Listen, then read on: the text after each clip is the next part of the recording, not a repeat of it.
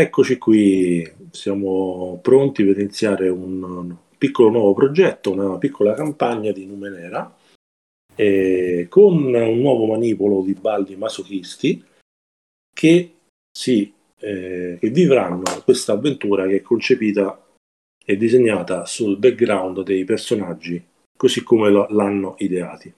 Io romperei gli indugi e entrerei subito nell'azione per cercare di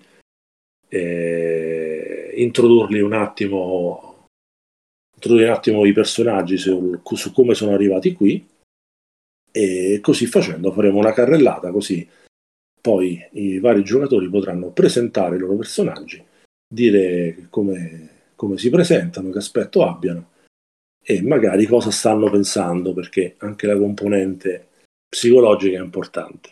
Allora, nono mondo, 1 miliardo di anni nel futuro, 8 civiltà si sono susseguite sulla Terra e una nona è sorta sulle ceneri e le vestigia delle precedenti. La Terra è cambiata e le civiltà che si sono succedute hanno creato delle tecnologie meravigliose che un tempo dominavano, controllavano e creavano, e che poi sono cadute. Sono cadute e di loro adesso rimangono solo delle vestigia e delle realtà che sono poco conosciute e che però donano mistero a tutti gli abitanti del nuovo mondo che le cercano. Sono definite NUMENERA, queste meraviglie delle ere passate, e le cercano di controllarle, di comprenderle per cercare di vivere meglio e di scoprire le meraviglie che possono offrire. Ci sono 4 giovani eroi che si trovano di fronte un mare, l'oceano. Si trovano su una spiaggia sabbiosa, dalla quale si elevano delle piccole luci, come se ci fossero delle lucciole che in realtà non esistono. Delle piccole luci sembrano elevarsi da questa sabbia silicea iridescente di molti colori che popola questa spiaggia denominata Nacreon, a ovest del reame del Milave, nel baluardo, uno dei reami principali delle terre forse più civilizzate e conosciute del nono mondo, che si affacciano sull'oceano che va a occidente. E questi 4 eroi si trovano qui perché si conoscono, hanno un passato diverso, in alcuni casi un po' burrascoso, in altri più lineare, ma hanno avuto modo di lavorare insieme, anche grazie a un prete degli Leoni che li ha fatti incontrare per svolgere delle missioni per conto del papato d'Ambra. Questo prete degli Leoni si chiama Marcos e a breve vi farò vedere un'immagine, e vi ha chiesto di andare a seguire quello che Ria, uno dei personaggi, ha potuto percepire come una sorta di richiamo, una sorta di tensione verso un qualche cosa che non capisce. Lei, che ha una grande capacità per quanto riguarda i NUMENERA, e assieme a lei subito Inshun si è unito, anche perché ha colto nella sua amica un qualche cosa, questo senso di assoluto e di perfezione che forse anche lui ricerca. Questa spiaggia è una spiaggia particolare. Marcos ve ne ha parlato, questa spiaggia Nacreus, perché è ricca di leggende. Pare che ogni tanto, al di là di queste luci che si distaccano dai sedimenti silicei verso l'alto, sembra che sia popolata da leggende di favolosi NUMENERA che si possono trovare in determinate condizioni quando spira un certo vento e una certa marea. E voi siete stati attratti lì anche perché assieme anche a Scilvo, che di Matende, tutti quanti voi avete percepito che poteva esserci qualche cosa che Marcos voleva farvi scoprire per risolvere uno dei tanti studi, forse quello più importante, che lui vuole portare avanti. E assieme a voi, ovviamente, c'è anche Dante, un cacciatore, un ricognitore che conoscete, che è stato molto d'aiuto in passato per altre peripezie che avete vissuto ad Orrila, la capitale di questo reame del Milave. Ma adesso voi siete qui, in riva al mare, su questa spiaggia, e siete pronti per cominciare quello che sentite essere un propizio destino. Io adesso vi chiederei, uno ad uno, magari di dire cosa pensate, cosa pensa il vostro personaggio di questo evento, di questa missione, e dare una descrizione, in modo tale che da fare una carrellata e poi lanciarvi dentro l'azione. Va bene? Chi vuole cominciare? Se no chiamo io a vostro rischio e pericolo. Rompo gli indugi io, vai Dante.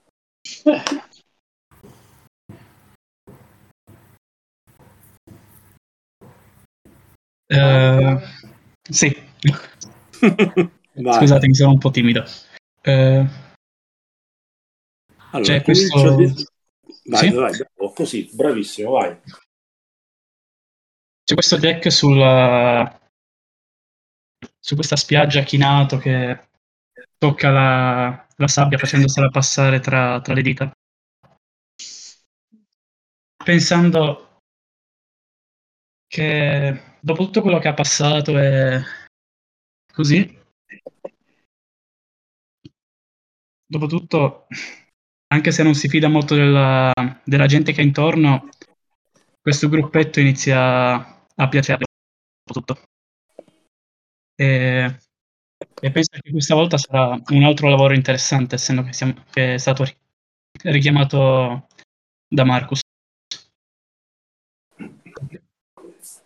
Descrivicelo un po'. E poi dopo, a chiusura, leggici la frase che lo definisce. Come è Allora, fatto? è un umano, alto 1,80 m, capelli nero cenere, porta sempre una maschera che li copre dal naso in giù, Mhm. vestito con un'armatura che sembra sia rozza, ma allo stesso tempo mezza elegante, diciamo. Che tiene sempre con sé una spada con alcune, definiamo, rune incise sulla lama. Non se ne Ok. separa mai. E i suoi vestiti sono criptici oppure sono comodi da viaggio normali? Essendo, come dicevi tu prima, un cacciatore, una sorta di ricognitore, sono abbastanza morbidi, giusto per potersi muovere in qualsiasi luogo. Mhm. E, e niente, questo qua è Dante. E, Qual è la frase che lo caratterizza?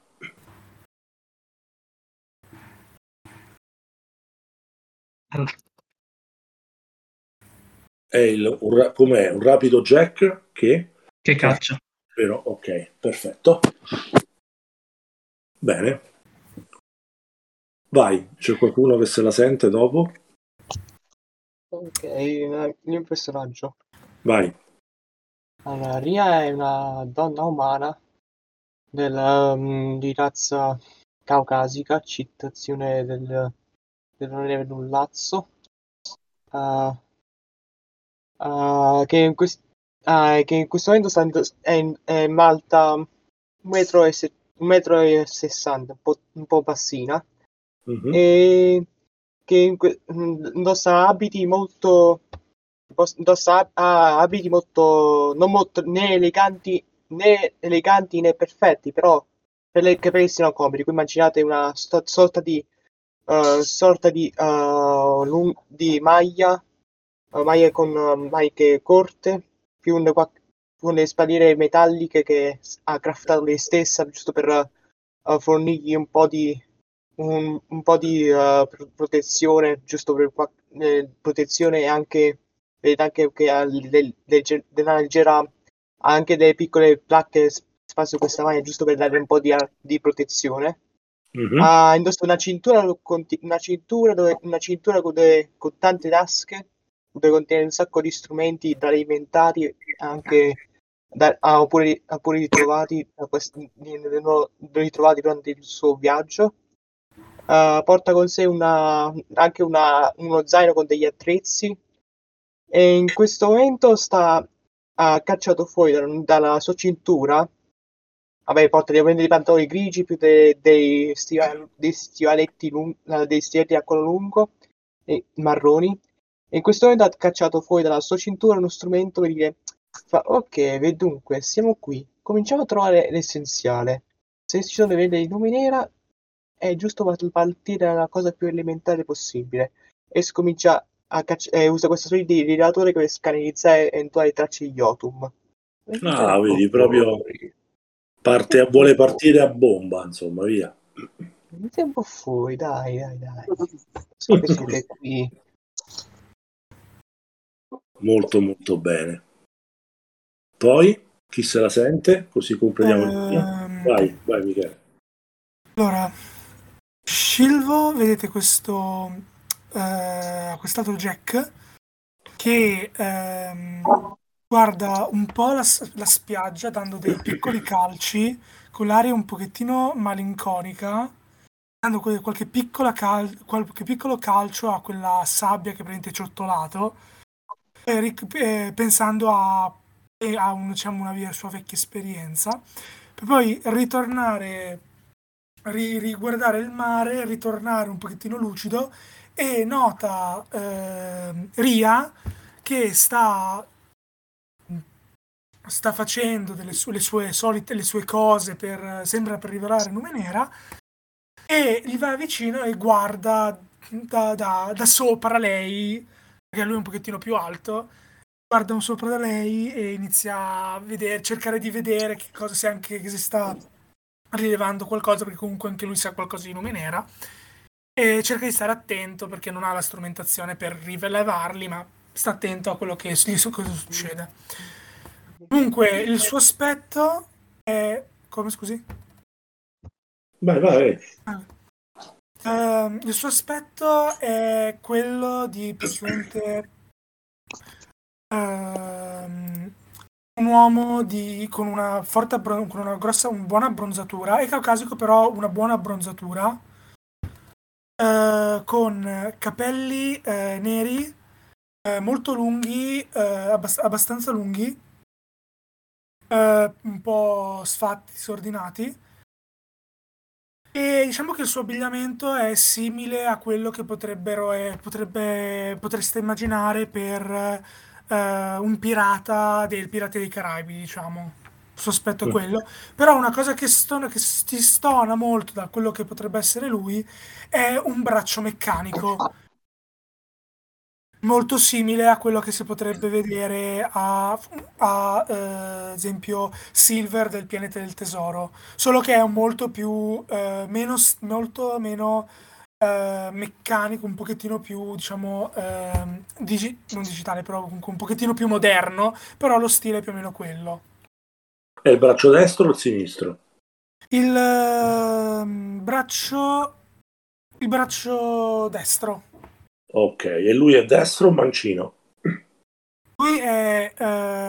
Lui di solito, ecco, giusto, lui è mancino, però diciamo che lui è mancino principalmente per scrivere Sì, lui sì, ok, diciamo che sì, è mancino, lo usa principalmente per scrivere è mancino, però per quanto riguarda l'uso delle armi, perché lui, come si può vedere, ha una sciabola attaccata ai fianchi e una pistola su una specie di cintura che ha sul petto, che gira sul petto.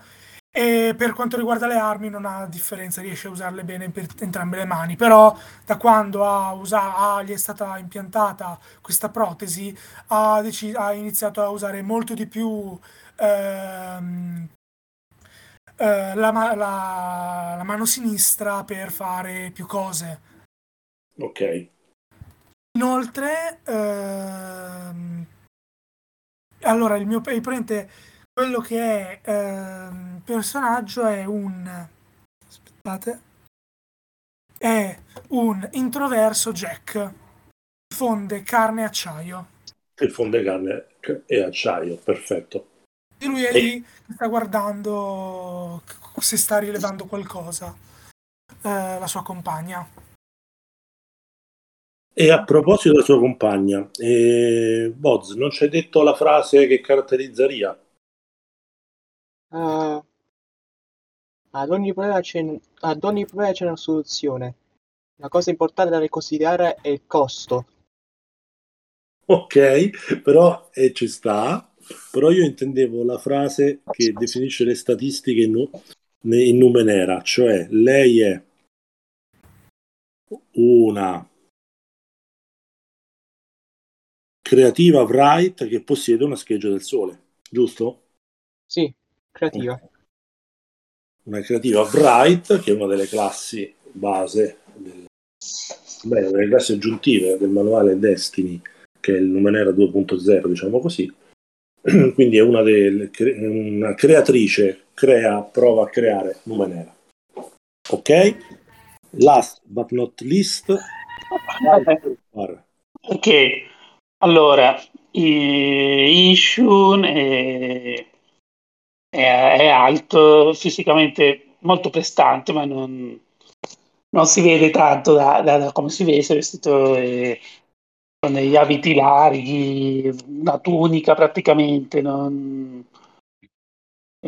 costosa, anche vecchia, ma scarpe adatte a camminare lunghe distanze. Porta con sé sempre una lancia, la sua balestra, un coltello. Un Mhm, coltello aveva anche, no? Ha delle strani dischi metallici che gli girano intorno alla testa. È abbastanza silenzioso, ma parla sempre che c'è bisogno, ha sempre qualcosa di importante, di profondo da dire, no? mhm. In questo momento guarda il mare, guarda il passaggio, tentando di connettersi spiritualmente con quello che c'è attorno, praticamente in meditazione con le mani davanti al petto. E, e quello direi. Lui è un mistico Clive che Mhm. impartisce saggezza. Perfetto. E adesso che vi siete un po' presentati, vi introduco un po' meglio la situazione. A quanto pare il vostro mecenate, che è questo simpatico uomo in là con gli anni che potete vedere su Roll20, è un prete dei leoni con tanto di mantellina per proteggerlo dal freddo, sembra molto in là con gli anni, sapete che ha un'età indecifrabile fra i 60 e gli 80, non riuscireste a capire perché indossa sempre tanti ninnoli che forse possono in qualche modo incidere sulla sua età, non l'avete mai capito. Ha questo copricapo a cono con degli abbellimenti di metallo che soprattutto rinforzano i bordi e che gli danno un aspetto, gli darebbero quasi un aspetto minaccioso se la sua espressione un po' curiosa, un po' bonacciona, non rasserenasse in automatico tutti quanti coloro che lo guardano. Sapete che ha un buon cuore ed è una persona, un ricercatore, uno studioso, non farebbe mai male a una mosca. Infatti anche per quello Marcos sapete che è un po' lasciato a sé dal resto del clero dei preti degli eoni, però questo gli consente anche di maggior libertà d'azione per condurre le sue ricerche. E l'ultima sua ricerca, quella per la quale vi ha fatto imbarcare, riguarda una tempesta perché lui aveva trovato sull'architrave di una porta che si trova in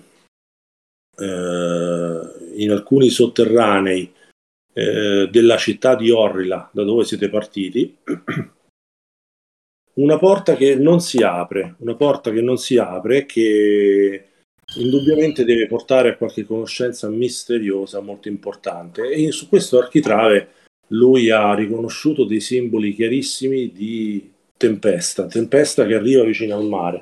E da queste ricerche lui sospetta che possa essere su questa spiaggia, Nacreus, sospetta che possa averci qualcosa a che fare, viste anche le leggende di cui vi accennavo prima, che circolano in merito alle stranezze in NUMENERA di cui sembra gravida. Stessa spiaggia che a suo tempo aveva visto pure Scilvo nel corso delle sue vicissitudini, quando era arrivato a terra ai confini del Milave, dopo il suo passato travagliato. E Marcos vi ha mandati lì anche forte di una sorta di quasi visione che chi in un modo, Inshun, attraverso le sue meditazioni che gli davano buone sensazioni, e chi in un altro, cioè Ria, che appena ha sentito parlare di Spiaggia che era gravida di NUMENERA e avvolta nel mistero della storia, ecco, diciamo che tutto questo vi ha solleticato l'interesse, vi ha fatto credere nel vostro cuore, nel vostro profondo, che qualcosa lì possa avere davvero qualcosa a che fare, come l'intuito di Marcos vi ha preallertato.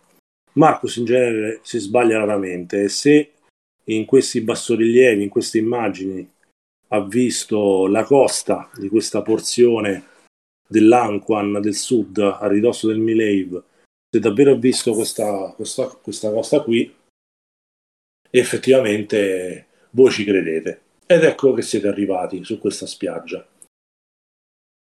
È giorno, fate conto che è tarda mattina, primo pomeriggio, quando siete arrivati qui.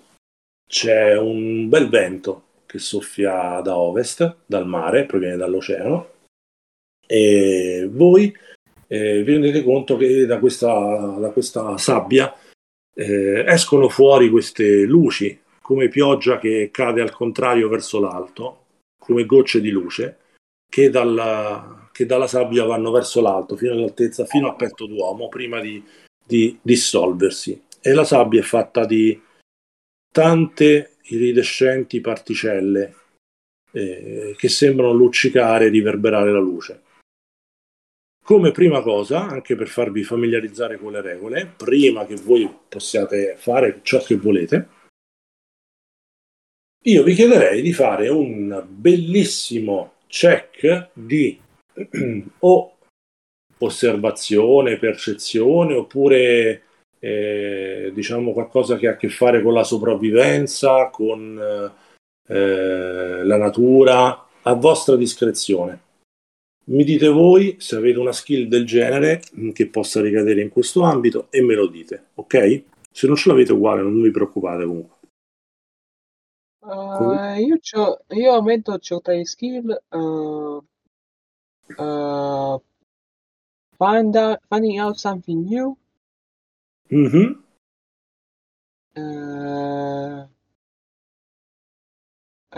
perception task that involves sight. Allora, perfetto, direi che i check di percezione che coinvolgono la vista sia perfetto, quindi tu sei addestrato. Io darei una difficoltà base di 3 al check, il che vuol dire che 3x3 9, dovete fare 9 o più su un dado da 20 per riuscire. Nel caso specifico, visto che si è lanciata prima Ria, che in effetti già si era un po', aveva già iniziato a guardarsi intorno, lei è addestrata in questi check di percezione, quindi da classe di difficoltà 3 per lei diventa classe di difficoltà 2, quindi deve fare 2x3 6 su un dado da 20. Tirami un D20. Questi sono i primi check iniziali. Cosa hai tirato di bello?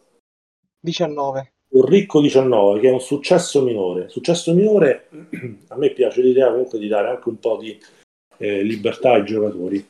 Non è un successo maggiore che ti dà più flessibilità, però dimmi se ora che scruti un po' intorno all'orizzonte, se c'è qualche cosa che ti piacerebbe insomma chiedermi come informazione aggiuntiva, via. Ho usato il mio apparecchio per trovare il mio scanner per Yotun, più osservando la spiaggia. Mhm. Noto qualche rovina interessante, oppure qualcosa tipo una porta nascosta, oppure una sorta di entrata per qualcosa per sottosuolo che non è stato, non può essere intravista benissimo, se non con attenzione. Allora, ti prendo lo spunto, magari noti qualcosa di più interessante di numenerico e te lo contestualizzo così. O meglio, prima di contestualizzartelo faccio fare un check anche agli altri se vogliono, chiaramente. Quindi ricordiamoci, asterisco, che tu hai fatto un successo minore. Qualcun altro vuole tirare? Io Allora. potrei usare Learning the Path. Allora, No, sì. You observe or study, che possa osservare una creatura, un oggetto o una locazione per un round. La prossima volta che interattuo con questo... allora, questa cosa qui la puoi utilizzare quando tu ti concentri apposta per fare un qualche cosa che ti può servire. Per cui diciamo che adesso al momento che riguarda un check passivo non è il caso, però dopo, in base al check, se tu mi dici Master, vorrei approfondire quello che ho visto, vorrei provare a prendere il sentiero, l'abilità Learning the Path, poi lo puoi fare senza problemi. Per ora, guardando pure la tua scheda, direi che puoi fare un ricchissimo check secco di intelligenza con difficoltà 3. Ok. E quindi devo andare Su sopra e Roll20. schiaccio sul dato, Bravo. Schiaccia sul dado a sinistra di Intellect e lui Sì. ti rolla un dado. L'ho arrollato, no? No. Allora, ti ha rollato... No, non te l'ha rollato. Dove sto tornando, ragazzi? Ancora niente? No. Perché poi input value difficulty, Bravo. devo inserire io la difficoltà. Metti niente, tanto lo sappiamo tra di noi, così... Ho scritto 3 comunque. Va Effort, bene. no. Ok. Cancel. L'effort è lo sforzo. Voi potete dire, se reputate molto importante quel check, potete metterci 1 o 2 livelli di sforzo per far sì di riuscire. Ogni livello di sforzo che mettete nel fare questo check vi toglie punti al pool corrispondente. Non si è Però fatto il tiro. Vabbè, ci ho riprovato. Aspetta, non si è fatto il tiro. no, non l'ha fatto. O altrimenti... Allora, intelletto, difficoltà 3, sì, effort, perché 0. ho scritto cancel. Metti 0, se no... Ecco, Eccolo, hai fatto successo. 15, che è batti difficoltà 5, quindi riesci anche tu a vedere quello che era l'obiettivo. Vai, poi dopo ve li spiego tutti insieme l'esito. Ok. Vai Dante e Michele, sotto a chi tocca. Ok, dai, anch'io lo fa. Com'è che si fa su Roll20?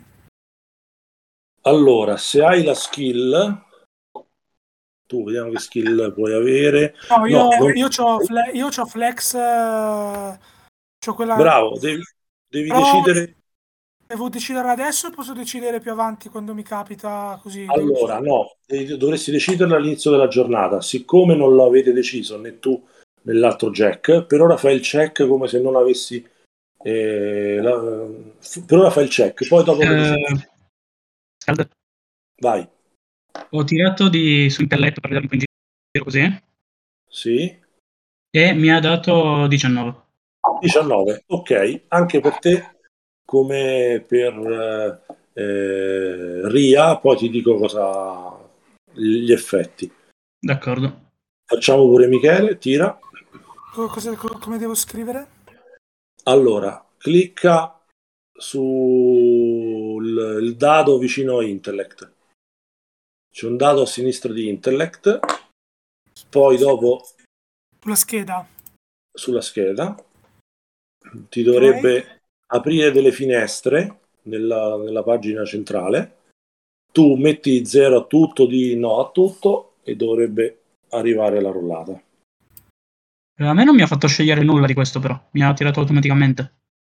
A me non sta apparendo niente. Meglio così, però non stai rollando. Ah no, aspetta, input Ecco, value. bravo. Ok. Cosa devo mettere? Metti 0 a tutto. Ok. Cerca di andare avanti a tutte le cose che ti dice. Poi ci studiamo come disattivarli. Eccolo, hai fatto 9, giusto giusto. Perché la difficoltà era 3. Allora.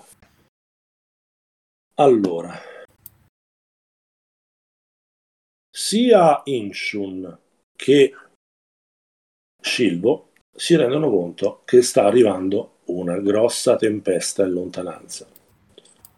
Sta arrivando una grossa tempesta che in poco tempo potrebbe arrivare sopra di voi, sopra la costa, questa costa Nacreus. E sembra una tempesta molto importante. Già vedete all'orizzonte, vi sembra di vedere dei baluggini di fulmini che passano da parte a parte all'interno del cielo. Ed è uno spettacolo maestoso. Sicuramente tutti quanti voi che la vedete questa cosa, ovviamente la vedono anche Ria e Dante. Indubbiamente uno spettacolo maestoso come solo la natura può garantire. In più, Ria e Dante si rendono conto di una cosa. Prima però devo chiedere a Dante se lui, per il suo successo minore, che anche lui ha fatto 19, voleva suggerirmi qualche cosa in particolare per l'esito narrativo del suo 19. Ma niente di che, in realtà. Il mio personaggio si guarda in giro, notando cosa sta succedendo. Ok, quindi ti concentri sulla tempesta, ti concentri sulla spiaggia, sul mare, sull'entroterra? Ti direi un po' su tutto, però... Dimmi tu. Sì, un po' su tutto. Un po' su tutto. Va bene. Cioè, si guarda un po' in giro. Allora, perché c'era Ria che si stava focalizzando un po' su qualche cosa di numenerico. Tu un po' su tutto. Allora, Ria ha lo sguardo catturato da una specie di gemma grossa, iridescente, che sembra azzurra, che sembra mezza insabbiata e non si notava immediatamente proprio per la natura di questa silice quasi metallizzata che si trova dappertutto. Però il suo sguardo capace ha consentito a Ria di notare questa enorme gemma che sta a circa un paio di metri da lei. Mentre invece Dante, sarà perché il suo istinto da cacciatore lo guida bene, ti sembra di notare che non solo nel cielo si sta addensando questa tempesta, ma hai l'impressione che sia una tempesta non certo naturale, perché si muove troppo velocemente. Si muove troppo velocemente e i venti che comunque ci sono non sembrano tenere il passo della velocità con la quale questa tempesta sta arrivando, e sta arrivando attraverso dei moti che ti sembrano circolari. Quindi le nuvole si stanno muovendo a velocità, oseresti quasi dire, non dico supersonica, però velocissima dall'orizzonte, si stanno addensando densi nuvoloni neri che cominciano a vorticare in senso antiorario e stanno arrivando verso la spiaggia. Cosa Ok. volete fare? Ora sta a voi. Trovate qualcosa, ragazzi? E comincio un attimo attraverso il cristallo. Vai verso il cristallo e tiri fuori questa cosa che sembra indubbiamente un numenera. Eccolo qua, l'ho messo su Roll20, lo vedete? Sì. Bene, ti sembra indubbiamente un numenera che sembra in qualche modo acceso e sembra che sia attaccato a una specie di ostrica, non sapresti dire, ma è un qualche cosa di molto interessante. Molto interessante che dovresti cercare che potresti cercare di capire. Però dovresti un attimo interfacciarti per capire cosa fa. Non è difficile, però Come skill understanding numenera. Però il vabbè. livello è inabilità. Ok, inabilità vuol dire che la classe di difficoltà del check per te aumenta di 1 perché evidentemente diciamo che sei un po' tratti con entusiasmo in Numenera, sei brava a maneggiarli, smanettarli, ma la teoria pura un po' per te è un po' ostica. Quindi puoi fare un check, ma hai una penalità che puoi, volendo, annullare sempre sforzandoti. Mi dici tu se ti vuoi quando me lo dite voi quando volete sforzarvi un po', ok? La difficoltà quant'è? La Senza... difficoltà è 2 per i cipher normali. Ok, per un attimo... per un Questo attimo... però ti sembra un cipher un po' particolare, eh? Non ne hai mai visto uno prima, ti sembra veramente ricco come cipher. ok, per un attimo uso un attimo lo sforzo. Quanto devo spendere di Quanto intelletto? sforzo vuoi utilizzare? Tu hai 2 livelli di effort, mi puoi dire 1 o 2. Se ne utilizzi 1, spenderesti 3 punti di intelletto. Se invece ne vuoi usare 2, spenderesti 5 punti di intelletto. Siccome però tu hai attitudine, cioè edge in inglese 1 in intelletto, hai uno sconto come per tutte le volte che spendi punti di intelletto di 1. Quindi se mi dici uso un livello di effort, spendi 2 punti pool di intelletto anziché 3, se ne vuoi spendere 2, spendi 4 punti pool invece di 5. Ok, allora spendo un punto di effort. Ok, e quindi togliti 2 punti pool nella parte in alto, vai a 12, e la difficoltà è quindi diminuita di 1, quindi ti annulli la tua penalità, e la difficoltà non te la dico, tira sul Roll20 per vedere se riesci.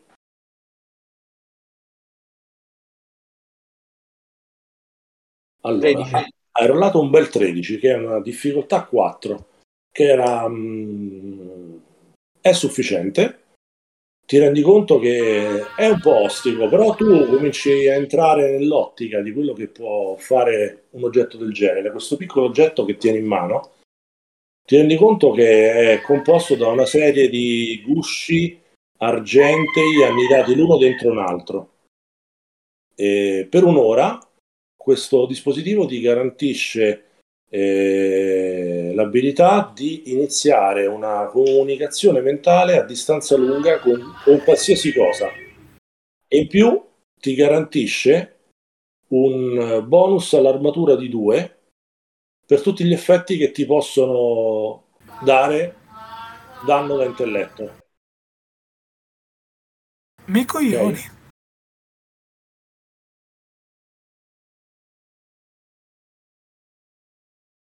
In più ti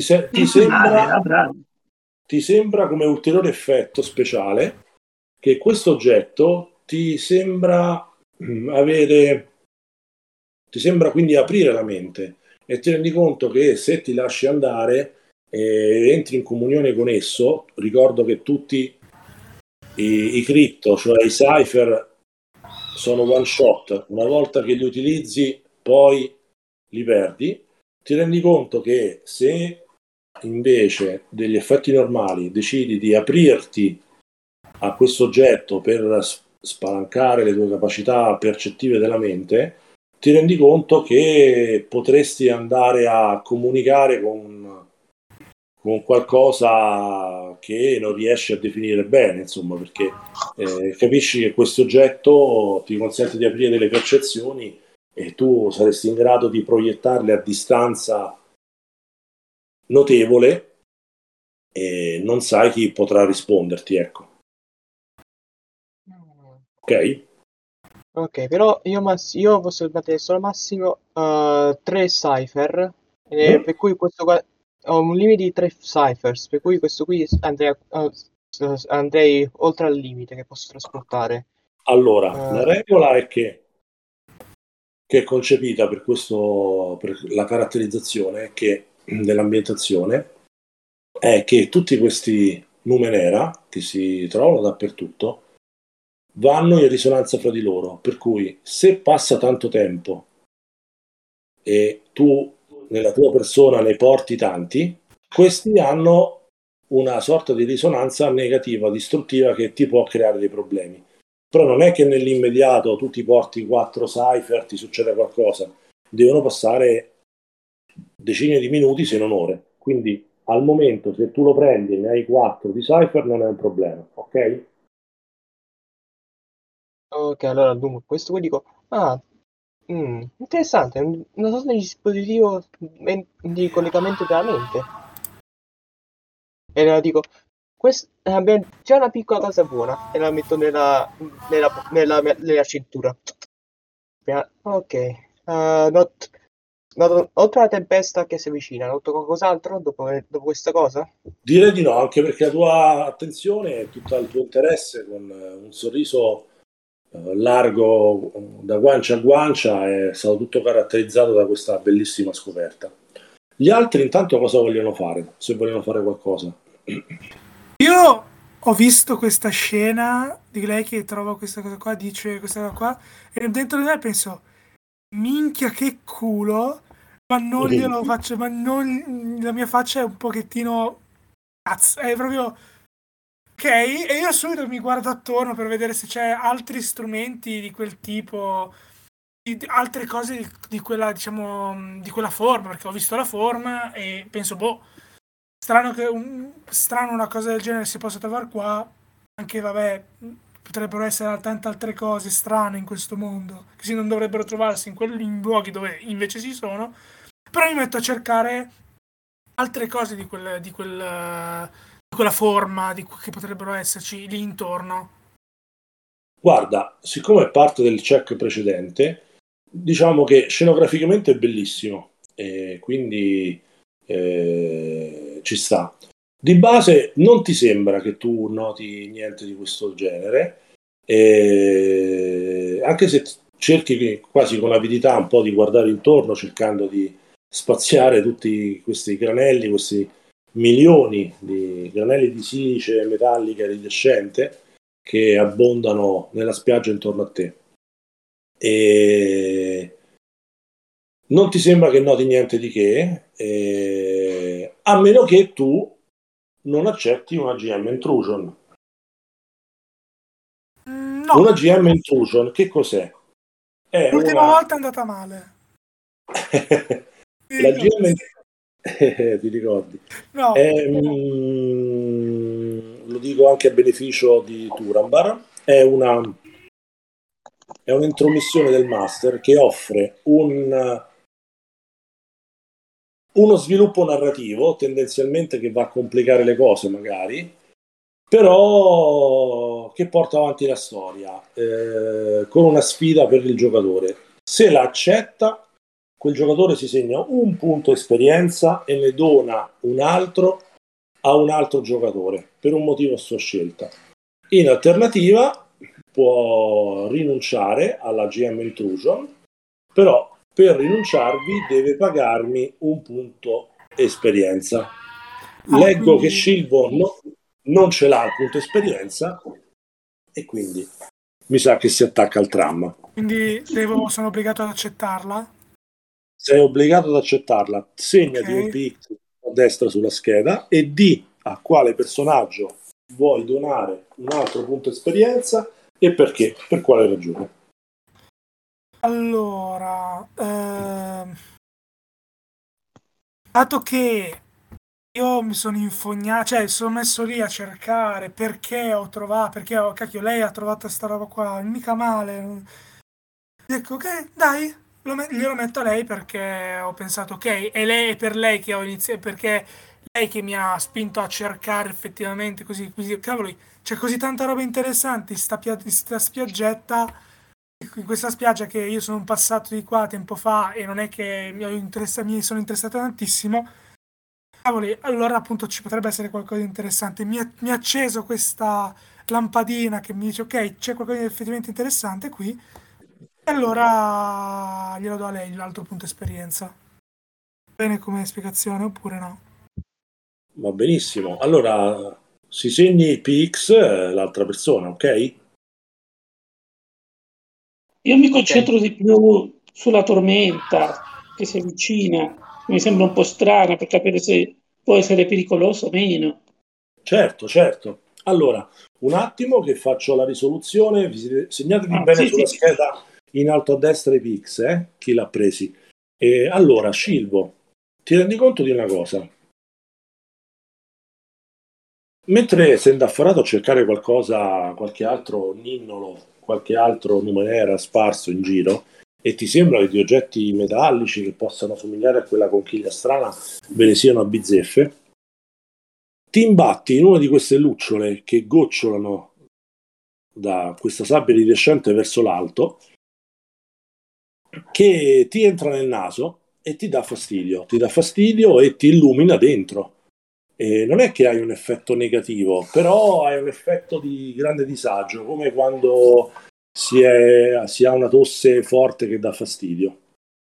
Per cui, per questo motivo, ti darei una penalità di 1 alle prossime prove per i prossimi 10 minuti, però al tempo stesso questa luce rimane dentro di te e tu illumini intorno a te. Se apri la bocca e Posso avere la gli occhi luce, luminosi anche come no, va bene, sì, sì, come i cartoni animati, dai. va bene. A Non ho più quanto le pare, pupille, ho solamente il bianco degli occhi tipo i fari. però ti viene, guarda, a tua scelta, un mal di gola o un mal di testa, che preferisci? È una cosa fisica, quindi non penso che Intellect Defense mi possa dare una mano.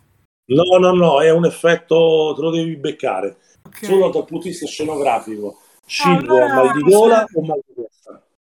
allora io direi mal di gola.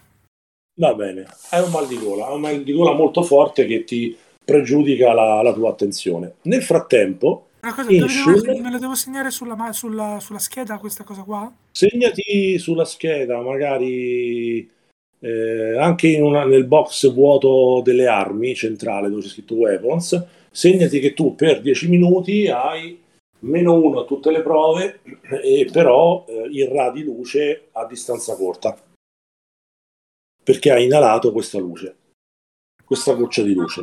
Nel frattempo il nostro Inshun si rende conto che questa tempesta sta arrivando e sta arrivando in maniera veramente veloce. Tu vuoi fare qualcosa, Inshun, per analizzare questa tempesta? Io posso poi fare qualcosa? Se vuoi provare a usare qualche abilità nei confronti della tempesta, mi hai detto che volevi guardare e studiare la tempesta.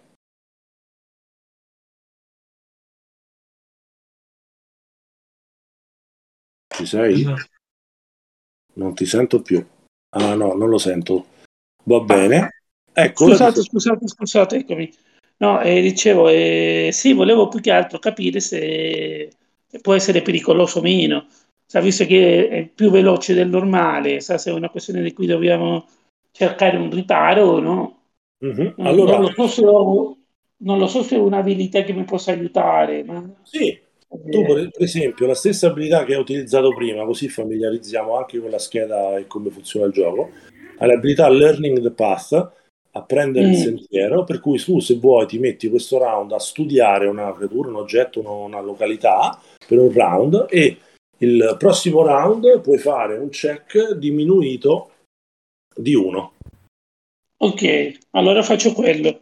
Ok, paghi 2 punti intelletto per utilizzare questa abilità, quindi ti Ok, segni che vai a 10.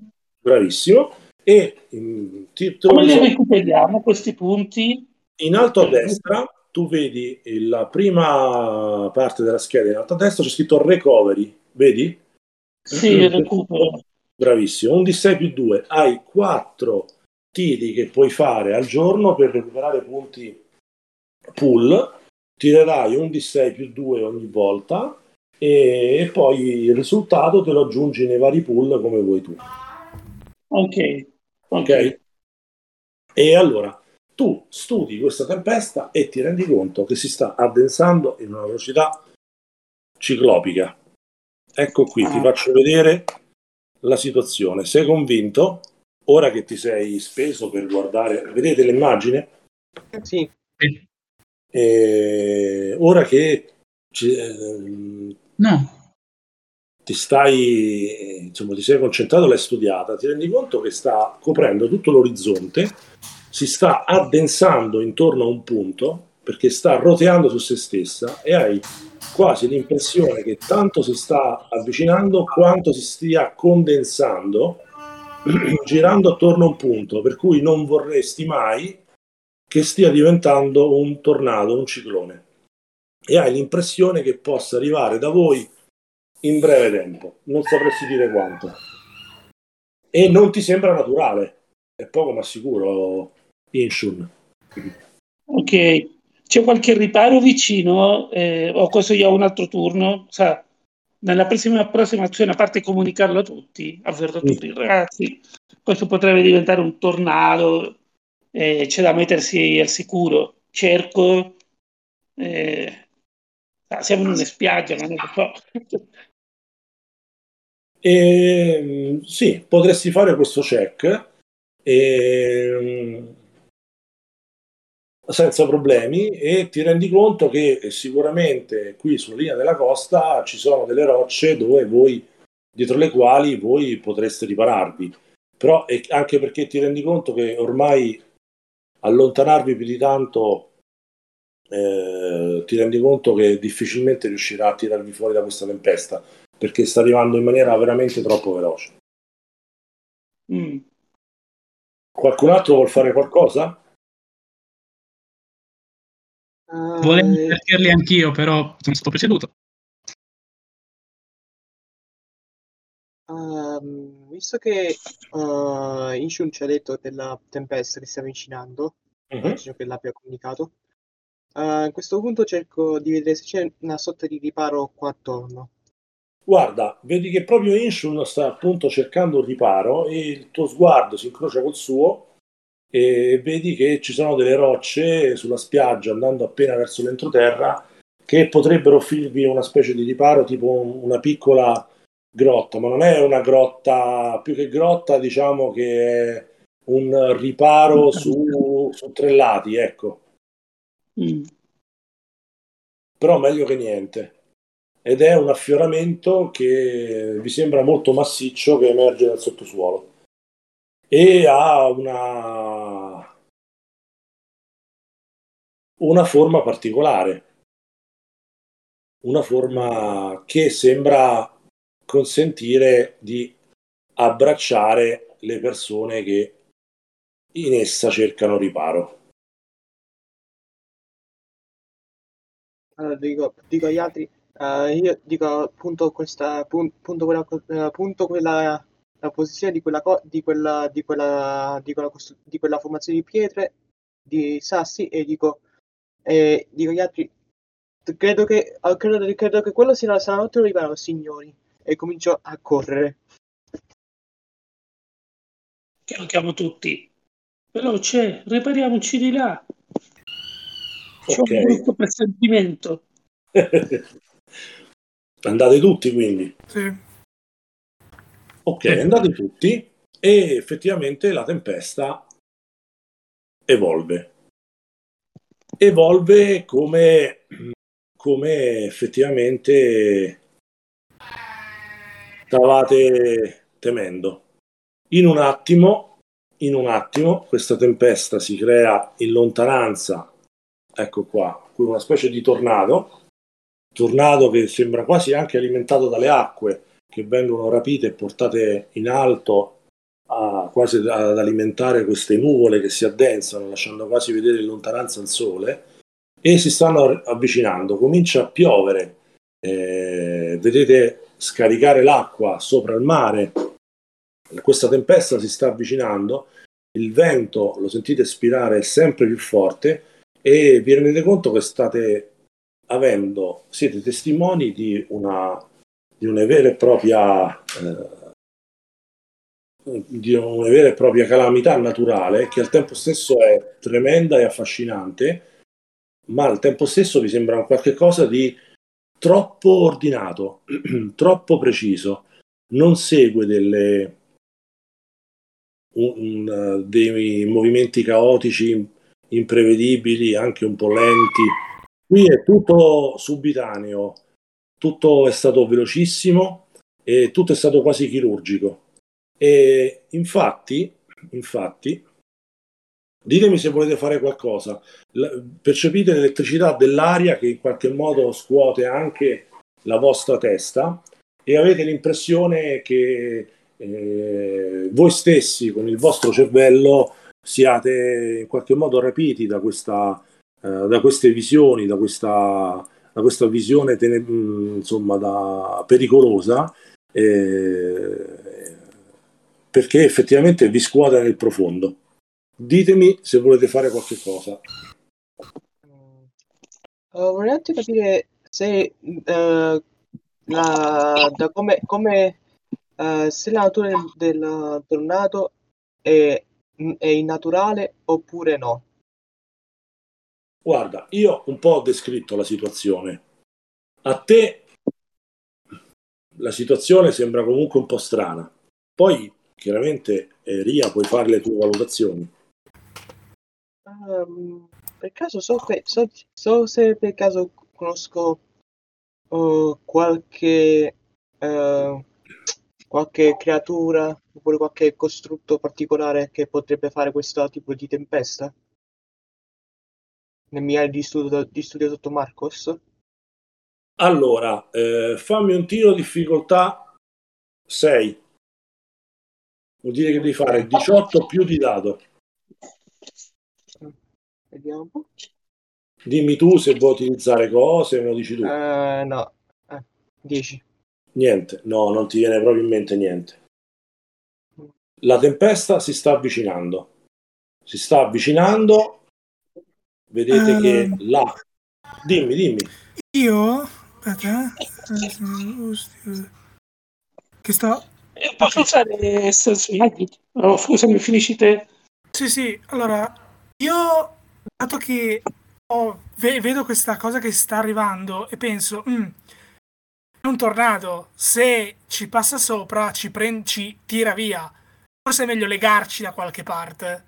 Quindi io prendo la mia corda, cioè le due mie corde, una da 15 e una da 13, da 10, e le passo ai miei compagni dicendole meglio legarsi, e quindi dico io, quindi inizio a legarmi e farmi fare anche un nodo su una di queste rocce in cui siamo vicini, però dove riesco comunque a stare bello, a fare un bel nodo, bello resistente.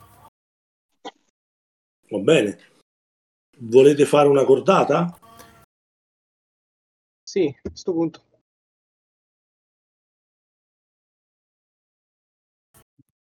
Per caso comunque la zona dove siamo noi, le rocce, è possibile c'è qualche tunnel segreto oppure siamo solamente non c'è c'è solo un'entrata e una sola uscita? Guarda, è una cosa un po' strana. Come cercavo di spiegare, questa è una specie di grotta per 3 lati, cioè è un riparo a tutti gli effetti. È come se la roccia affiorante facesse una sorta di ponte sopra la spiaggia e voi siete sotto questo ponte che vi protegge sopra di voi da un lato e dall'altro opposto, ma è come se ci fosse una caverna piccolissima con un'entrata e un'uscita fondamentalmente libere, che però vi danno un riparo. È una formazione stranissima che c'è qua. Potrebbe non essere naturale.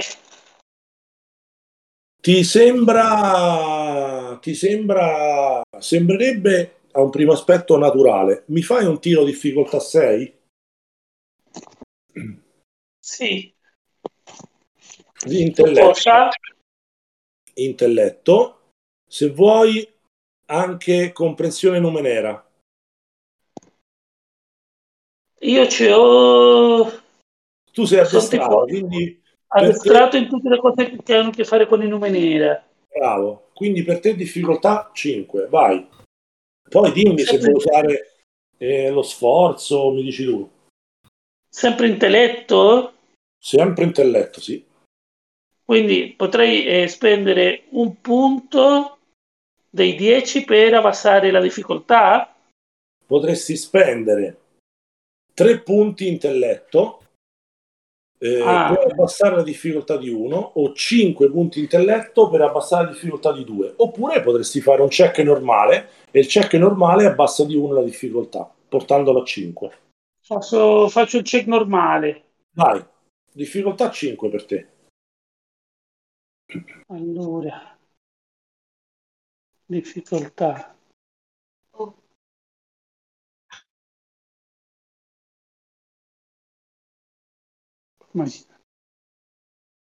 Ecco, Fortrolzer, vai, Grandissimo. Hai fatto 17. Quindi 17. sei riuscito a fare difficoltà 5.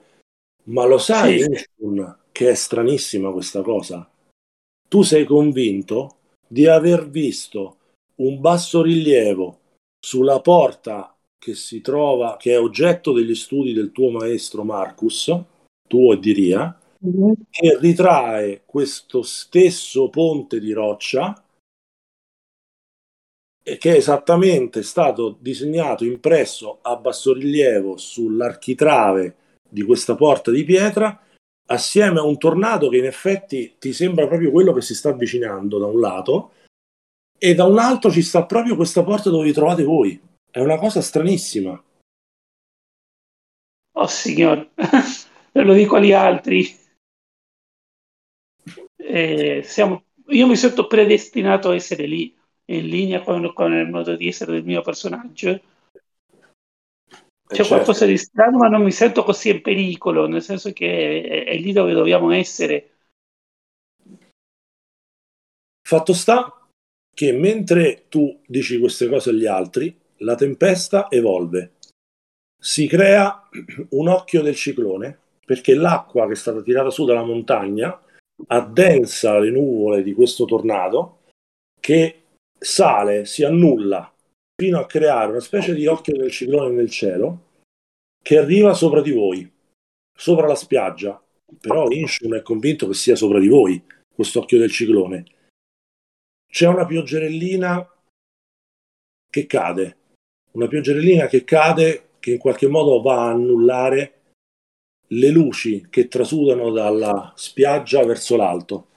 Le luci vedete che si spengono a contatto con quest'acqua che scende dal basso da questo tornado e dall'occhio del ciclone vedete una luce, come se qualcosa ci fosse, non sapreste dire. Cosa volete fare? Se volete fare qualcosa.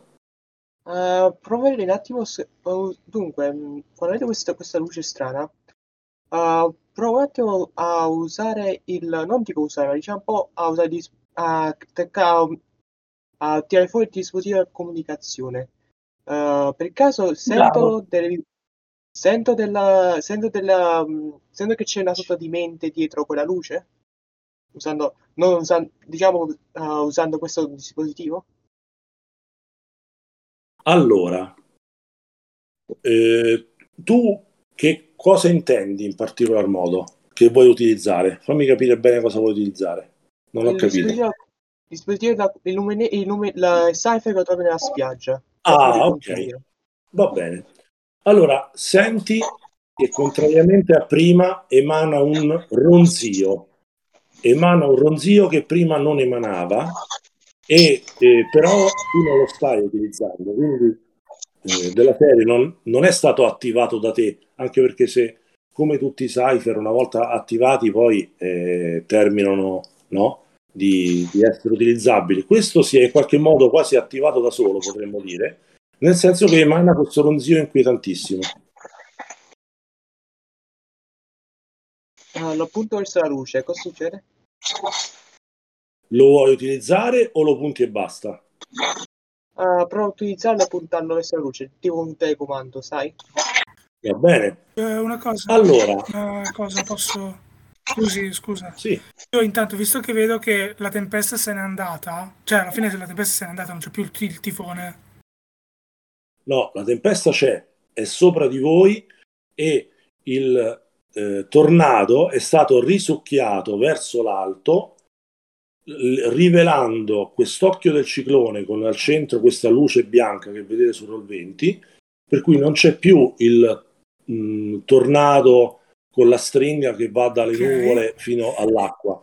Ha risucchiato l'acqua che è arrivata fino in cima, ha addensato le nuvole che sembrano non più un cielo ma come un pavimento di nuvole rigido, nero come la pece, salvo che per l'occhio del ciclone con una luce bianca che si intravede Però e c'è vento, questa pioggerellina che piove. ok, però vento forte che ci può tirar via non c'è più. C'è vento, il vento c'è sempre ed è forte, ma come prima non vi porta via. Ok, allora riprendo le corde perché penso che nessuno si sia legato alla fine.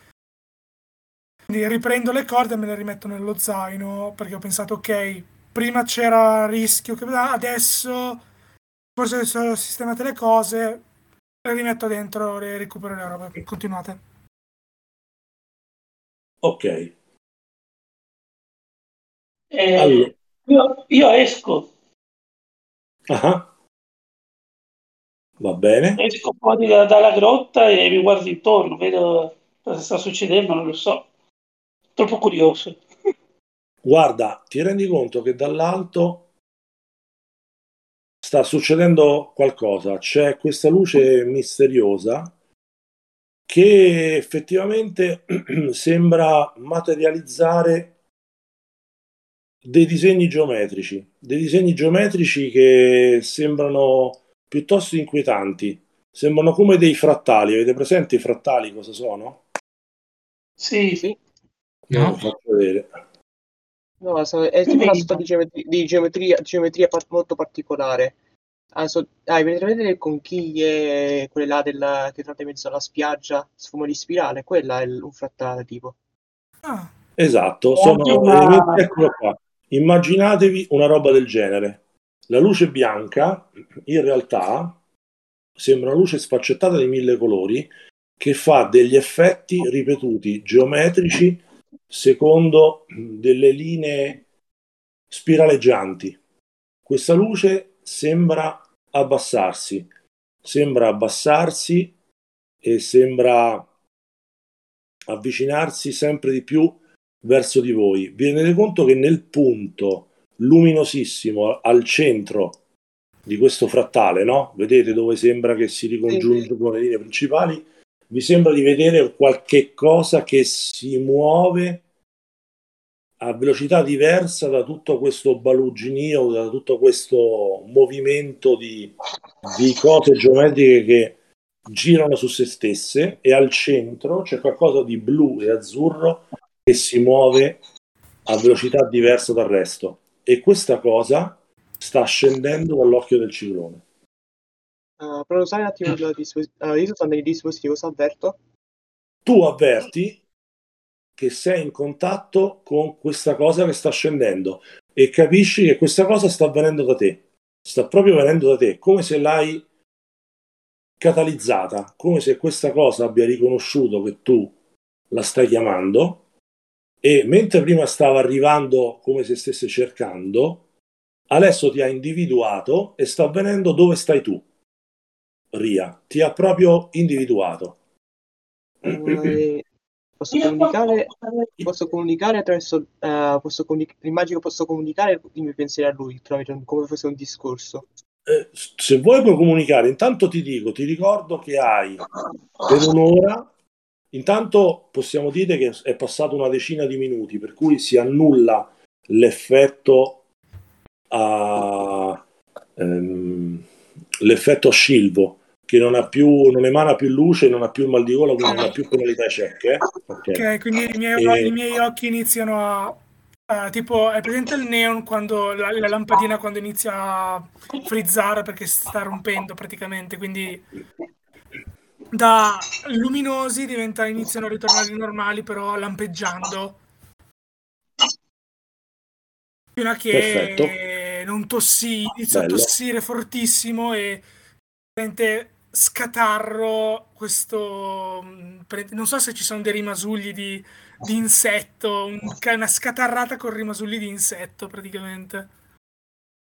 Beh, magari ti sembrerebbe insetto, in realtà sono rimasugli come di luce, di questa luce strana e inquietante che veniva trasudata dalla sabbia, e tu sputi e torni insomma in salute. Nel Ok. frattempo, Ria si deve segnare che per un'ora ha più 2 alla difesa contro gli attacchi di intelletto, ai danni di intelletto, ok? Dove lo scrivo per sapere? In che parte della Segnalo scheda? dove ti pare. Volevo chiedere, Vai. quindi fino adesso lì sotto c'è stata un po' più luce, giusto? Sì. Eh sì, Perché alla fine guardavo un po' in giro. il mio personaggio, essendo che penso che sia rimasto ancora dentro lì sotto, Sì, chiede agli dentro altri questo arco di pietra. sotto questo arco di pietra, il mio personaggio vi chiede, ma ragazzi sono io o sta iniziando a fare più buio qua? Così. No, cazzo, hai proprio ragione. E intanto tossisco. Sì, cazzo. Te l'ho detto, Ria, devi smettere di fumare. Mi, E poi mi esco può anch'io Scilvo. dall'arco.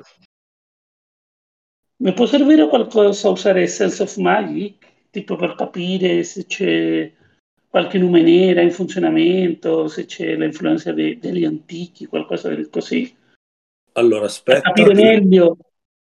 dimmi un attimo quale abilità. Sense of Magic. Sì, penso che tu possa farlo. Dice, aspetta. Mm. Dici Hedge Magic? Ah, Sense Magic? Sense Magic. Sì, puoi percepire se c'è un numenera attivo in situazioni dove la sua presenza non è ovvia. Puoi studiare un oggetto? Sì, puoi fare un check. Allora, puoi utilizzare questa abilità, non ti costa nulla. La utilizzi, Sì, Inshul. Dici come fai ad attivarla, cosa vedono gli altri personaggi, come fai ad attivarla, cosa vedono? chiudo gli occhi e mi concentro come se stesse pregando. Le palme delle mani riunite davanti al petto, testa china, occhi chiusi e respiro. E guarda, Inshul, tu hai come se hai una visione.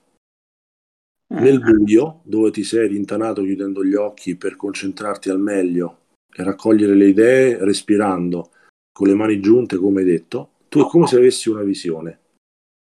Percepisci che di fronte a te c'è qualche cosa di una potenza inaudita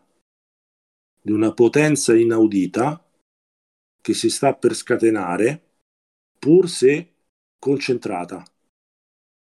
Non sai cosa, non sai come, sai che è potentissima, forse sovrumana, forse divina, sicuramente numenerica, e percepisci che può essere alla vostra portata, con tutto ciò che di rischioso ne deriva.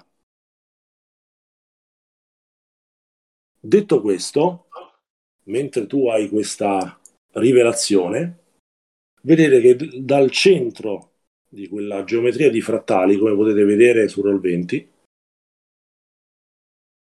si rende evidente questa sorta di forma di energia che sembra in qualche modo bipolare, e azzurra e bianca, che scende girando. Immaginatevi che ognuno di quei circoli gira su se stesso in senso orario e antiorario.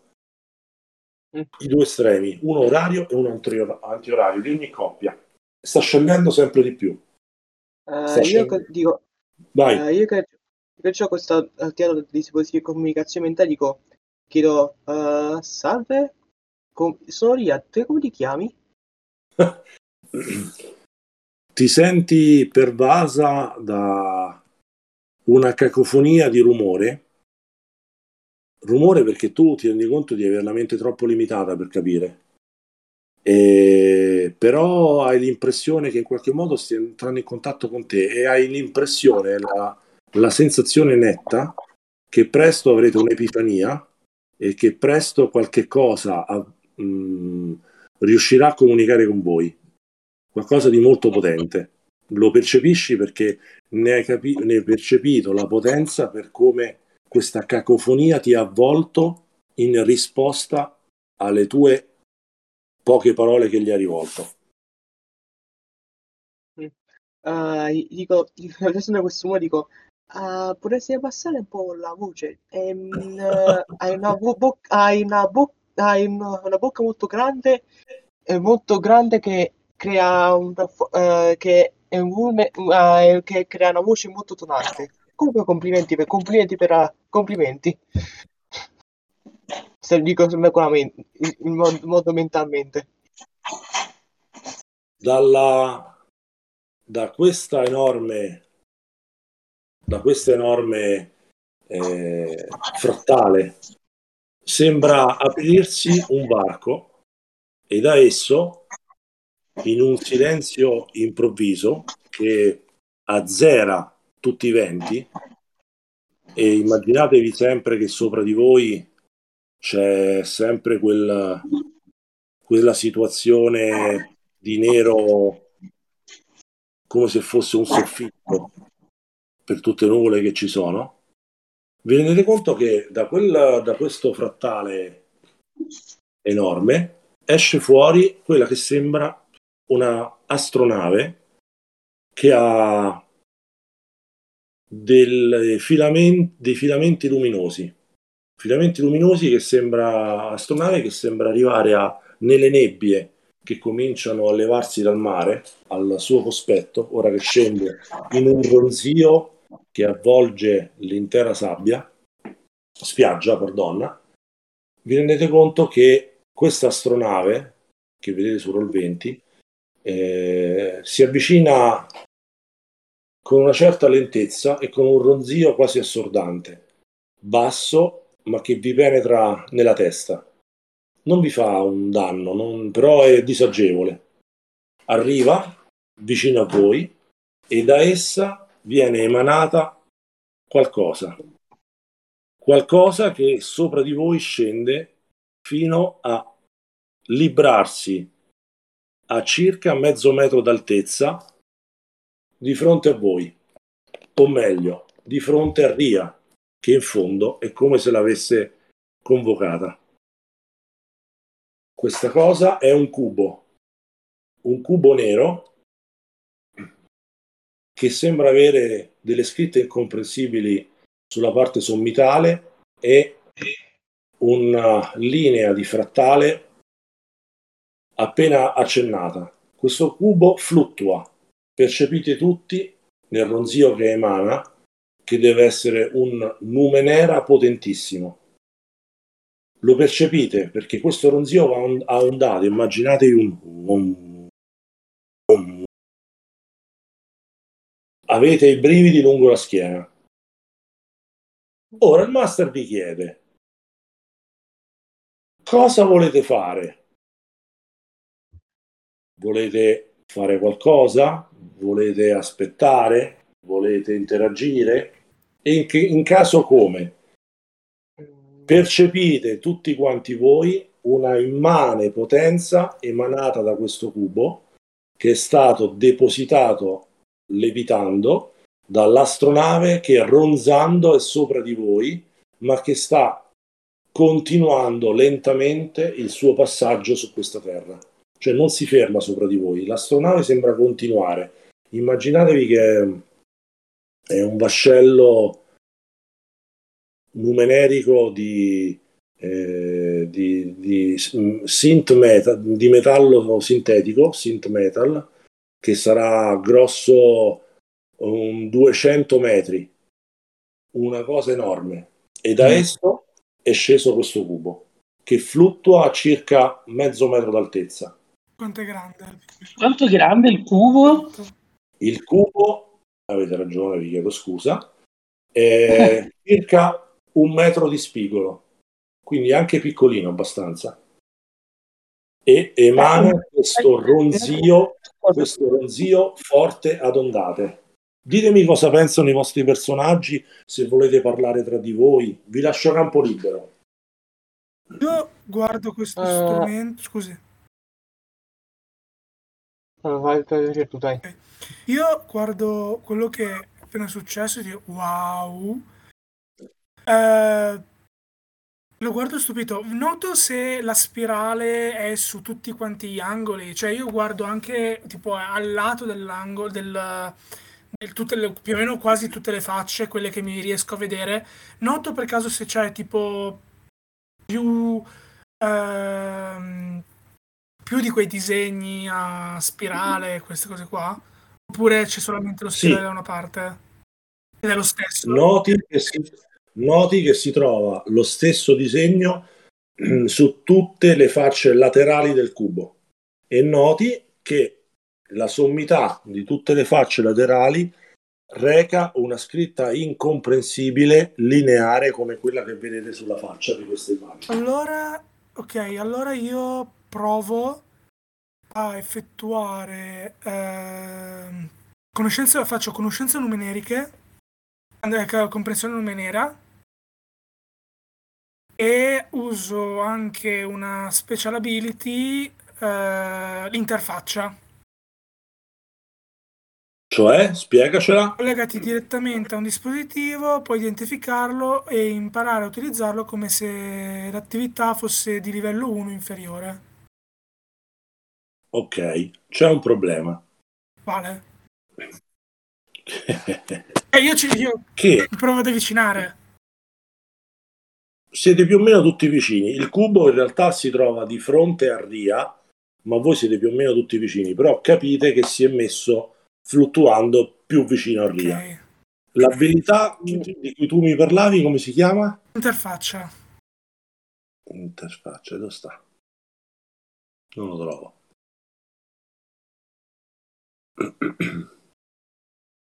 Non la trovo.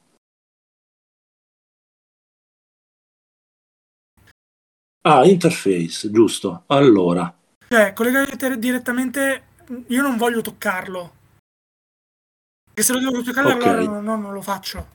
Perché è una cosa Allora, no, proprio... ti dovresti collegare Ah, per utilizzare l'abilità ok, interfaccia. In non l'avevo qualche modo ti capito. dovresti... Pensavo collegarti tipo Però wireless. se vuoi ti posso far fare un check di conoscenze numenera per cercare di capire come collegarti, per esempio, senza toccarlo, per cercare di capire in qualche modo come interfacciarti, se vuoi. Sì, allora faccio questo, ma non mi interfaccio. Provo a capire Va come bene. fare a distanza di sicurezza, quindi dietro Ria, che lei l'ha chiamato, però nel caso cerco di capire come approcciarmi quantomeno. Quindi come interfacciarmi e come comprendere esattamente come poter non solo tipo comunicarci anch'io, oppure evitare che mi scoppi in faccia. Ok, fammi un tiro. La difficoltà non te la dico. Capisci che è una difficoltà pazzesca. Quindi conoscenza numenera, intelligenza, quindi, giusto? Quindi tu sei addestrato in conoscenza Sono numenera, trained, sì. quindi diminuisci di 1 la classe di difficoltà per questo check. Cosa devo fare? Dove devo cliccare? Di 20, tira un di 20 sul dado, tira il dado che si trova a sinistra di Understanding Numenera. Ok.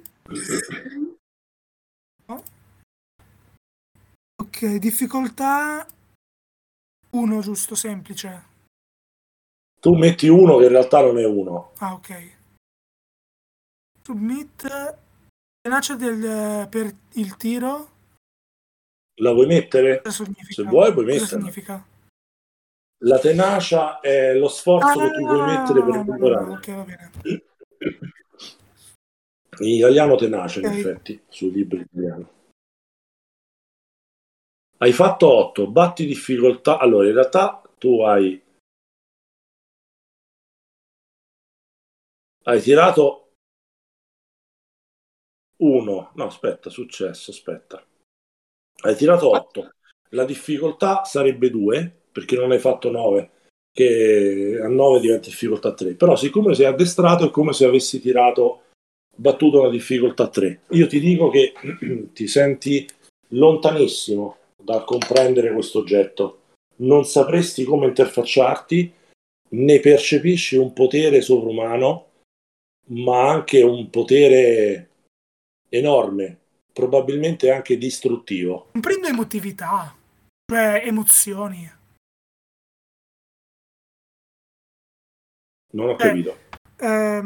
Comprensione numenera per me era tipo, ok, non so, volevo vedere se tra le cose che comprendo c'è anche tipo, comprendo se questo numenera, che io riconosco come numenera. Hai fallito il check. Hai fallito il Ok, check. quindi non riesco a Quindi tu... comprendere tipo se ha anche No, emozioni. perché... no, no. Infatti ti ho spiegato che non capisci nulla. Capisci anzi che deve essere, per quanto è imperscrutabile e per quanto ti sembra potente, figlio di tutta questa situazione che sta avvenendo, deve essere potentissimo.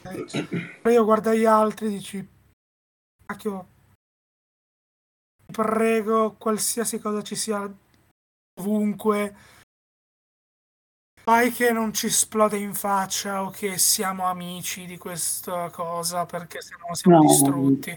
Io no, non ci guardo esplodere tutti in con faccia. con quegli occhi che fanno significare quello che ho appena pensato.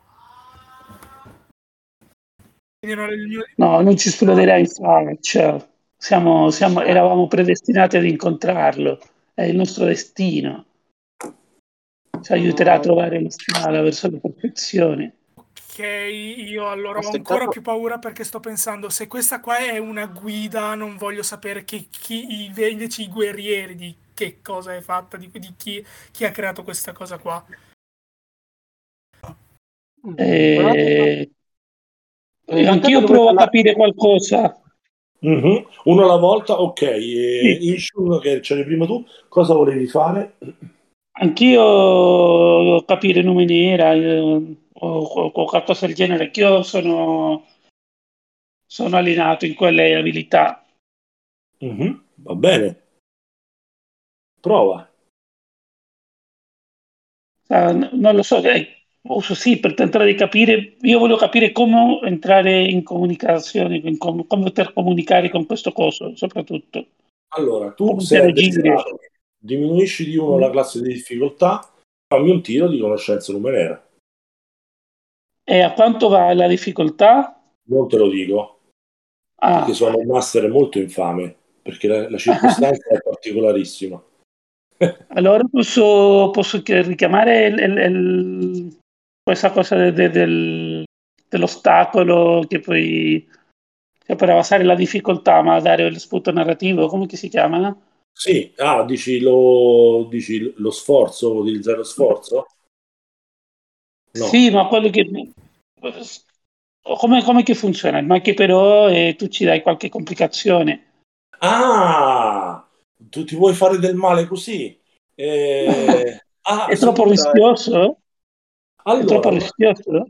una cosa interessante che tu hai detto, te la rendo in forma di regole. Mm. Come esistono le intrusioni del master? Ecco, Ci sono tre tipi di intrusioni. La prima è l'intrusione del master. Il master propone a un giocatore, o al personaggio di un giocatore, una difficoltà, un imprevisto scomodo. Se il giocatore accetta, guadagna un punto esperienza e ne dona un altro ad un altro giocatore, ad un altro personaggio. Il secondo tipo è tirare uno sul dado da 20. Se tu tiri uno sul dado da 20, ti becchi una intrusione del master senza PX. Infine, c'è una intrusione del giocatore. L'intrusione del giocatore è una cosa carina perché se il giocatore spende uno dei suoi punti esperienza, perché i punti esperienza non servono solamente per guadagnare abilità, ma anche per ritirare tiri, oppure fare le intromissioni del master, le intromissioni del giocatore, oppure annullare un'intromissione del master e anche altre cosette. Con un'intromissione del giocatore voi potete proporre al master un qualche cosa che può andare a beneficio del personaggio, cercando di motivarla in character, cioè cercare di dare un senso sulla base della scena per cui il personaggio può capire un aiuto di qualche genere. Però dovete spendere un punto esperienza. Chi ce lo ha? Ok? Quindi, perché se no, sulla scorta di quello che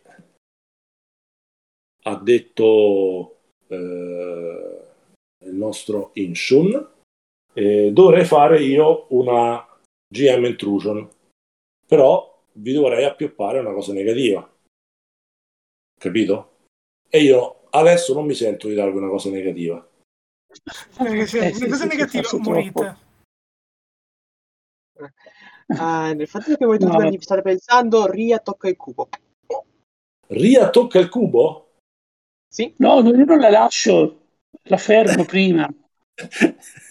Allora, se Ria vuole toccare il cubo e Inshun lo capisce perché è chiaro e vuole intervenire, giochiamoci la scena, vediamo che succede. Io provo Ditemi. a fermarla perché non sono sicuro, non mi sembra una cosa sicura ancora. Prima vorrei tentare di, mi sembra più sicuro tentare di comunicare prima. Visto io... Bravo, dimmi tu, infatti, Ria, tu che fai? Vedi che c'è Inshun che fa per bloccarti, tu ti fai bloccare. No,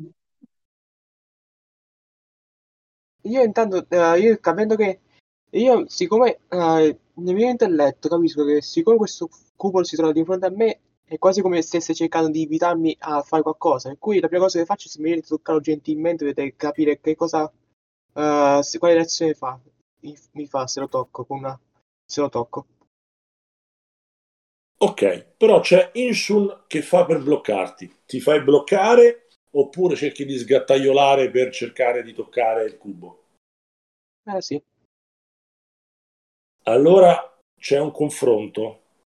Fatemi un confronto di speed se volete sgattaiolare o forza, might se volete bloccare. Chi fa di più riesce nell'intento. Quindi se è più veloce Ria riesce a toccare il cubo, se è più, insomma, riesce a essere più forte Inshun col tiro, riesce a bloccarla per farla ragionare. Quindi tirate tutti e due un dado da 20. Poi gli altri mi dicono se vogliono intervenire e interagire, è chiaro ragazzi, non ve lo devo dire io. Io mi butto a terra. Appena vedo sta scena mi butto a terra per evitare esplosioni o Io incazzature varie. Io rimango lì fermo tenendo un occhio sulla navicella che abbiamo sopra. Noti, allora così stempero un attimo la scena, in questo vento che improvvisamente è sparito perché rimane solo il ronzio a ondate irradiato da questo cubo, noti che la navicella sta proseguendo il suo percorso di lentezza, così come è scesa, depositando questo cubo levitante, vedi che lentamente sta proseguendo il suo viaggio a esplorare la spiaggia come se non vi considerasse affatto e non ha idea di dove sta andando. Ok. Quindi tirate un dado. Allora no, forse l'hai tirato tu, Ria? Sì, 5 ho fatto. Io volevo usare Fleet of Foot, che mi fa muovere più velocemente, Ok. che mi posso muovere una piccola distanza come parte di un'azione.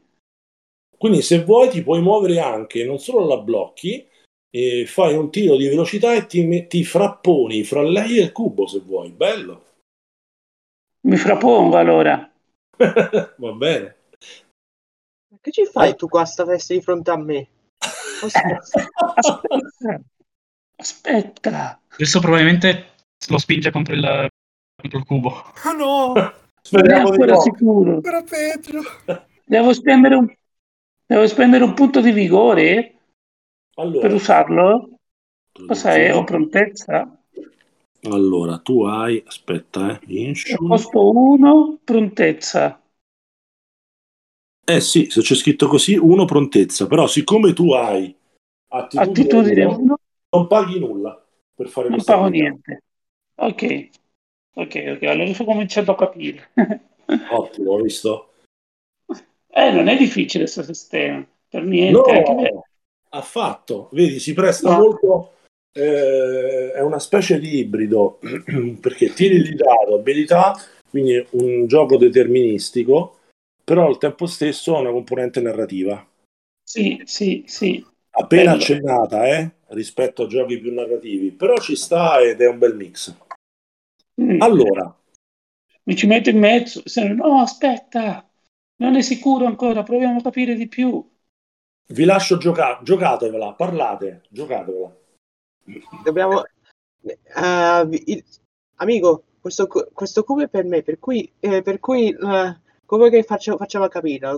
Se non ho capito, se dalle scritte incomprensibili oppure dei segni geometrici di cui non capiamo una beata sega. Hai provato a... Non capiamo, Io da terra. non capiamo ora, Una alla volta, vai. Vai. non capiamo ancora. Io invece credo che questo cubo sia per me, per cui meglio non... Se la prima cosa mi incontro si rifiuta mai un regalo. Potrebbe non voler essere toccato ancora. Ma allora fammi provare una cosa. Domanda il collegamento mentale è ancora attivo, Master? Certo. Dico, Usa quello, bravo. Esatto. dico all'affrattare, all'entità strana, dico, questo cubo lo posso toccare oppure no? Percepisci un eco che arriva dalle profondità di quelle vibrazioni che a ondate emana questo cubo. Non capisci minimamente cosa ti stia dicendo il cubo, assolutamente no, però capisci che ha fatto una risposta alla tua domanda. Mm, mm. Aspetta, dico, difficile, mentalmente dico, provi, fai due colpi per dire no, un colpo sì, dico al cubo. Ora, Allora, Io da terra dico Scusate, elegante, proprio. guarda, hai l'impressione che in risposta alla tua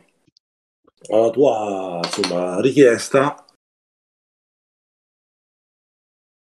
sembra che ti dia una risposta come se ti consentisse di interagirci in qualche modo, però non ne sei sicuro, perché non è che ti ha dato un brusio singolo o due brusii singoli. In questo continuo ha avuto una risposta. Non so se è difficile da spiegare. Allora provo un attimo a far usare ad esterni numenera. Mhm. Prendo altri punti. Casomai spendo anche dell'effort giusto per fare in modo che possa capire, possa pure migliorare la risposta, migliorare la mia comprensione. Mhm. Quanto mi costa quanta è la difficoltà? Non te lo dico perché io sono un master infame con questo cubo. Quindi Allora Ci sta. faccio due punti di effort. bravo, vedo che rosichi poco, come me. Bravo, bravo. Quindi, dunque, devi spendere 5 punti di intelletto, meno 1 per l'attitudine, spendi 4 punti di intelletto. 8 punti, rimangono 8 di intelligenza. Allora, tu, understanding numenera, hai l'inabilità. Quindi tu spendi 2 punti di effort e diminuisci di 1 la classe di difficoltà. Beh, se fai 20, che è un successo maggiore, quando si fa 20 si riprendono tutti i punti spesi così, eh? Chissà, magari fai 20. Magari fai 1. Ah, ah, ah. Che cattiveria. Ma ti pare che fai 1? Hai detto scusa? 4, 4, hai fatto 4. Meno Allora, male. Eravamo vicini però, dai. eri vicino, hai fatto 4, il che vuol dire che batti difficoltà 2, perché in realtà è difficoltà 1, meno 1, 0, più 2, 2. Quindi è come se tu avessi battuto difficoltà 2. Ti rendi conto che questo cubo è di un potere immenso e sembra imperscrutabile. E non hai mai visto niente o hai sentito racconti di niente di tutto questo. Zero. E forse neanche nelle più rosee delle previsioni del tuo maestro poteva verificarsi un incontro di questo tipo. O forse era già scritto come dice Inshun, visto che vi ha raccontato quello che vi ha raccontato delle sue riflessioni con la grotta a ponte. Ecco, una domanda. Senti Ishun, Ah, scusa. senti Vai. Ishun, senti Ishun, tu dici che eravamo predestinati a entrare in questa grotta? Penso che eravamo predestinati ad incontrarlo. Allora, questo vuol dire che quell'oggetto è per noi. E per cui non bisogna mai dirvi no, questo è Forse siamo una... noi per, forse siamo noi per lui. E poi fammi provare a toccare, magari fosse succede qualcosa. Se per me... guarda, casomai, guarda, da quando... Ti ricordi cosa diceva sempre Marcos? Chi non risica non rosica. Nel frattempo che dici questa cosa c'era Michele che voleva dire qualcosa, vediamo cosa voleva dire Io stavo per il pensando, vo- ok, ha detto che eravamo predestinati perché queste immagini con quel tifone, con questa specie di questa specie di caverna, erano su una porta, un portone, così. Sì, Ok, io a questo punto stavo pensando, io non ho mai visto questa cosa, io non so esattamente, non so cosa c'è, lo sanno i suoi adepti, sono comunque chi è l'ha detto, comunque chi è che aveva visto proprio la porta in questione?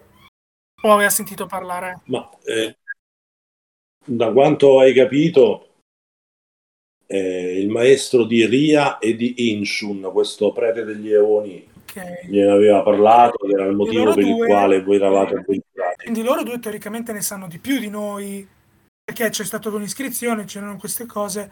Io voglio dire, scusate, ma ok che eravamo forse predestinati, ma su questa porta che il vostro maestro vi ha detto, ci fossero queste iscrizioni dove dicevano il tornado e della grotta. Ci davano anche per caso un cubo, comunque una sottospecie di grande di navicella che l'avrebbe scaricato, che l'avrebbe rilasciato, qualcosa di questo tipo. Com'è che continua le iscrizioni su questa porta?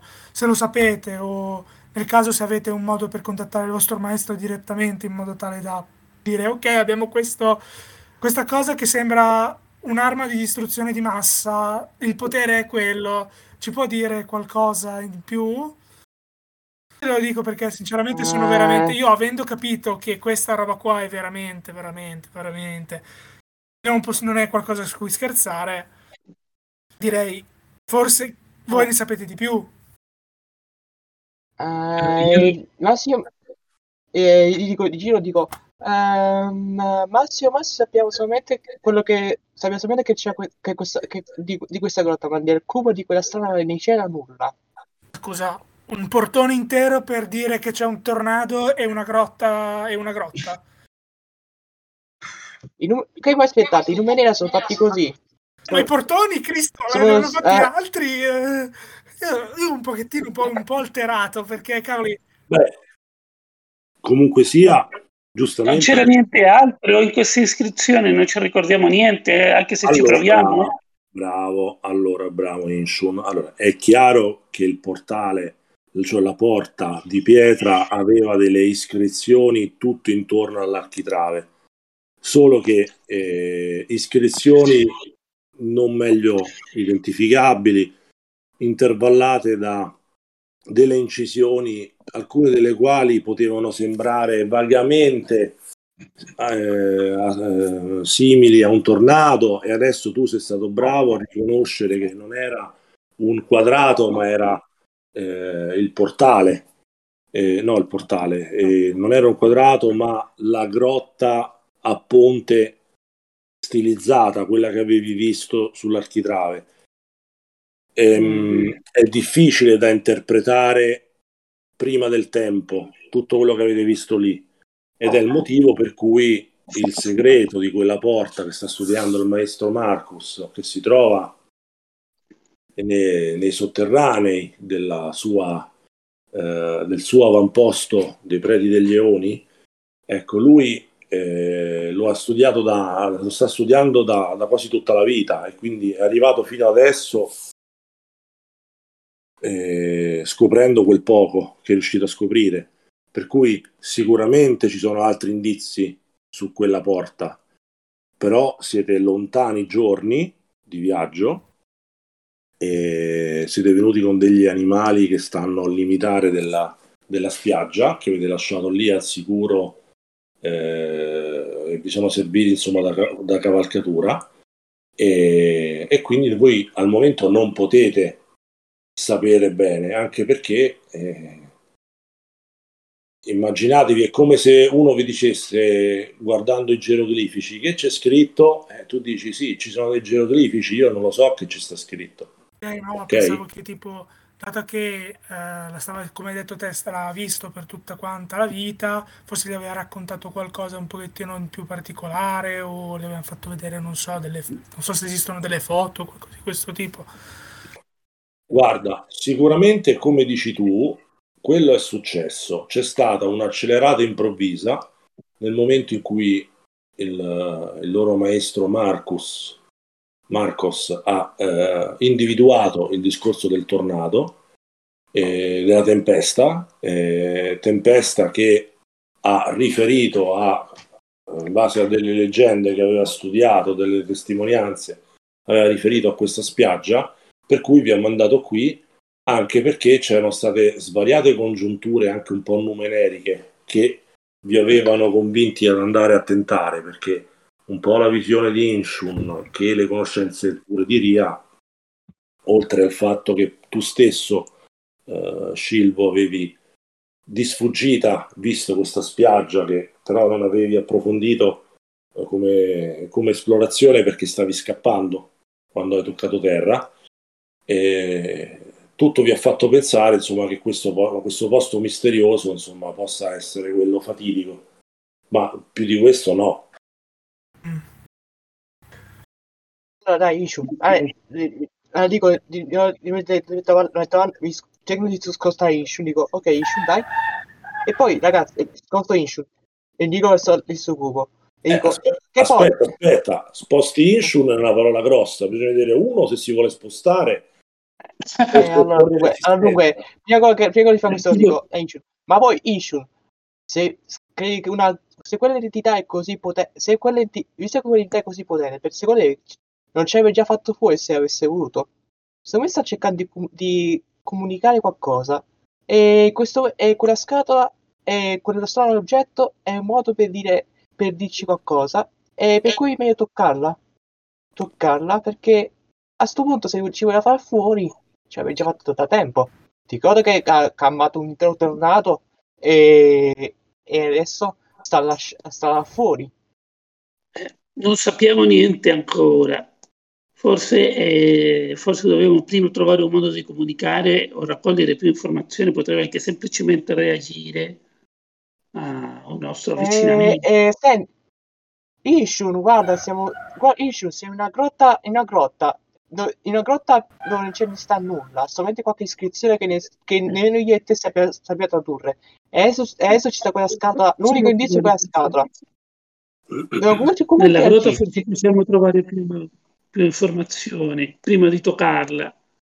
Cerchiamo più Dobbiamo nella toccare. grotta, proviamo a parlarle, trovando Eh, anche più, tentando di capire il suo linguaggio. ma Ishun ci sto parlando mentalmente ed è un po', credo che che non riusciamo a comunicare perché siamo su livelli di piano diversi a quanto pare. Non E io possiamo vorrei comunicare sapere, Dante, ancora. vorrei intervallare un attimo la cosa per sapere Dante che sta facendo. Io volevo immettermi nella conversazione, però non volevo disturbare. Io sono fuori ancora che sta guardando la navicella mentre si sposta. E dicevo agli altri, ragazzi, non so se sia una cosa positiva o negativa, ma la navicella se ne sta andando. Piano piano, ma se ne sta andando. Ci hanno lasciato il culo. Sì, però non sembra che se ne stia Invece, tornando su, sembra che continui per la qualche parte. Sembra che ora che Non lo ci... farei in un modo così avventato. Toccalo almeno con l'oggetto che hai trovato. ok, Potrebbero essere in risonanza in un qualche modo. ok, provo a farlo. Prima vorrei capire di più. Allora, nel frattempo io sto lavorando per voi, quindi non va bene, quindi Lo sappiamo. faccio per voi. Esatto. Allora, vorrei che quindi si sposta, mi sembra di capire, Inshun. Non del tutto, non ancora, sono un po' meno rigido, ma non mi sono ancora spostato. Va bene. Allora, dimmi, Ria, cosa vuoi fare? Però, ascoltami i consigli di Ishun e provo a toccare con il gruppo con la conchiglia numenera che ho trovato sulla spiaggia. Ok. Va bene, mi sposto, tanto lo so che non la convincerò mai ormai. Ti sposti? Sì. Bravo, così ti voglio, remissivo. Allora, c'è qualcosa che non va. O meglio, forse va. Però tutti quanti voi vi rendete conto che nel momento in cui Ria comincia a toccare il cubo, il suo volto da giovane ragazza bella, carina e insomma risoluta sembra deformarsi in una smorfia di dolore. Il cubo si apre e va a rivelare dei frattali, delle geometrie inquietanti, con un disegno che sembra circolare, che sembra comparire sopra. E sebbene sia questione di istanti, che voi vedete l'espressione sul volto di Ria farsi drammaticamente dolorosa, Ria, tu innanzitutto subisci 3 punti di danno da intelletto per il fatto che sei entrato in contatto con questa cosa. Tu però avevi utilizzato questo Cypher che ti drena 2 punti di danno da intelletto. Quindi ti devi segnare un punto consumato per il dolore mentale che subisce Ria al contatto di questo cubo. Da 8 faccio 7? Bravo, vai a 7. Ti rendi conto, Ria, che tu sei preda di una serie di visioni. Che tipo di visioni, Ria? Dimmi tu. Prima il passato, poi il presente e poi il futuro. Mm. Allora, passato, beh, ti rivedi te bambina, sicuramente, e frammenti del tuo passato, che può essere un passato... Cosa vedi tu? Frammenti dolorosi, allegri? Che tipo di frammenti cominci a vedere? La prima volta che ho aperto gli occhi quando sono nata, prima faccia che ho appena visto. Poi il momento in cui ho cominciato a scorazzare liberamente, la prima volta che ho la prima volta che ho trovato il primo Cypher, poi la prima Ma volta che guarda, la- non corriamo. Scusate, aspettate, scusate un attimo. Non ti preoccupare. Sì, sì. Non ti preoccupare. Ti rendi conto che queste visioni che stai avendo ti stanno aprendo la mente. È anche doloroso, un processo molto doloroso, però ti rendi conto che stai rivivendo delle cose di cui ti eri scordata, proprio perché ti stanno aprendo degli orizzonti mentali. Ti rendi conto che se continuerai a rimanere in comunicazione con questo cubo ti potrà garantire delle conoscenze che tu avevi magari dentro e che avevi in qualche modo perso. Oppure se andrai avanti e piano piano dal passato arriverai al presente o al futuro come immaginavi, ti rendi conto che magari potrebbe svelarti delle, delle rivelazioni importanti, magari anche sulla missione o su qualsiasi cosa che tu vorrai. C'è c'è una conoscenza infinita di fronte a te, però ti rendi conto che ci vuole tempo. E in tutto questo ti rendi conto che è un'intelligenza talmente superiore che tu non sei in grado di starci alla pari. Ne soffri perché è schiacciante. E è anche per quello che stai subendo danni. Ok? Ti rendi conto che questa cosa deve andare avanti se vuoi avere conoscenza. Per cui io chiedo, round seguente, vuoi mantenere il contatto e continuare con le tue visioni e andare avanti dal passato, arrivare magari al presente e anche al futuro, oppure vuoi staccare? E poi agli altri dico, voi vedete una maschera di dolore fuori e la vedete come in trance, per cui voi vedete anche questa scena. Ditemi che cosa volete fare, a partire chiaramente da Ria. Allora, cerco di resistere al dolore e andare avanti un po' con le visioni. Magari riesco a capire cosa vuole l'entità che ci sta tentando di comunicare. Mhm. Gli altri cosa vogliono fare?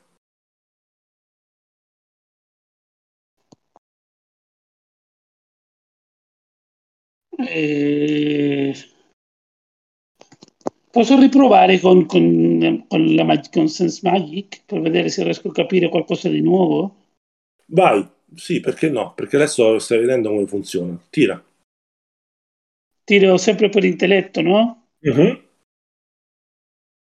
Stavolta la difficoltà è E... più semplice, 4. Ok. Quindi per te 3, perché sei addestrato in numenera.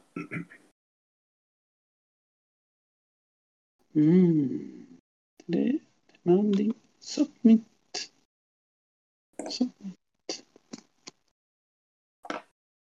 No. Hai fatto 2, ma meno male, perché se avessi fatto 1 c'era una Sì, intrusione. sì. Quindi buono così. È Niente, andata non bene, riesci non a ci capisco capire, niente. però ti rendi conto che lei sta soffrendo, e la vedi sudare, cominciare a sudare. Questo secondo round, Ria, ti becchi un altro punto intelletto perché il fatto che tu stai usando quel cipher ti protegge da 2 danni mentali in più. Quindi segnati un altro punto di intelletto che evapora e vai a 6 punti di intelletto.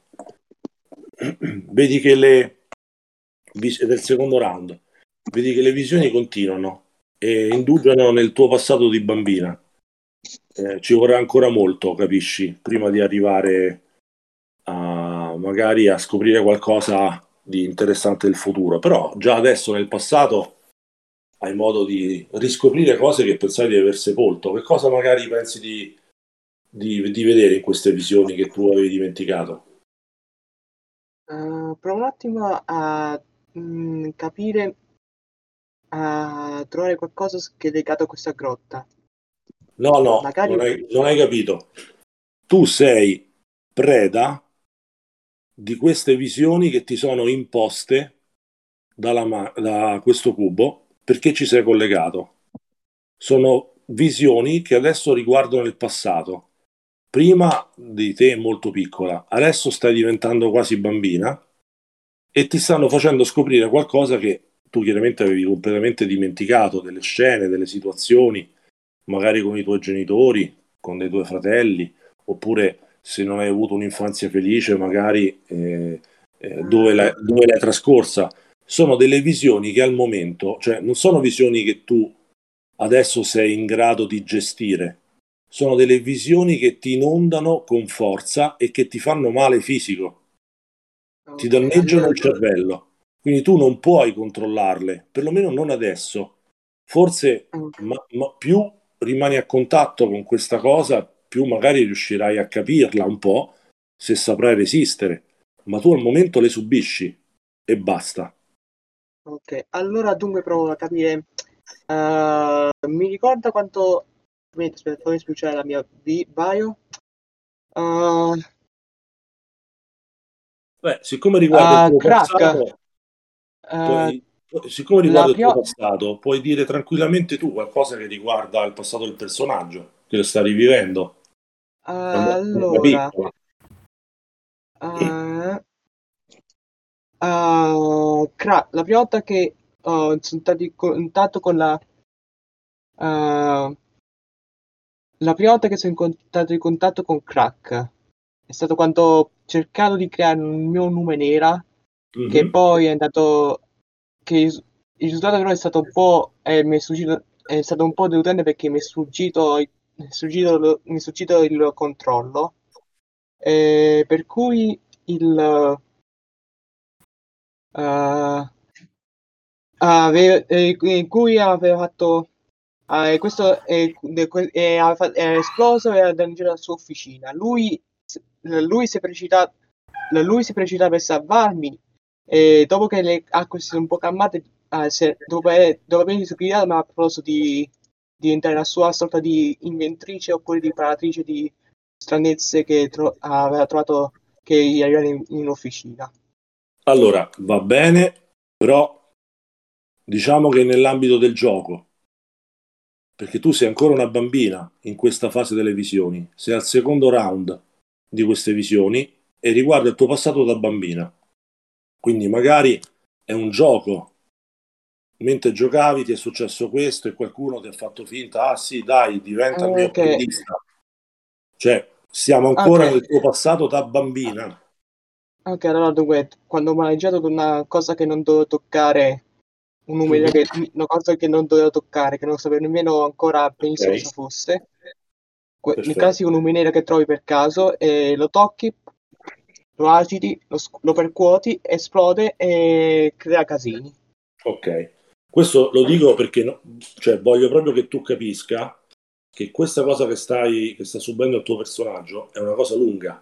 Per questo io purtroppo sono costretto un po' a ridimensionare la tua creatività, proprio perché ti devo far capire che sei solo al secondo round di esposizione. Ok? Ok, Ok. Terzo round, ditemi se volete fare qualcosa. Voi da fuori vedete che la ragazza ha sempre più lo sguardo, mi sembra appena più perso nel vuoto e sicuramente suda freddo. Non sembra patire. Cosa volete fare?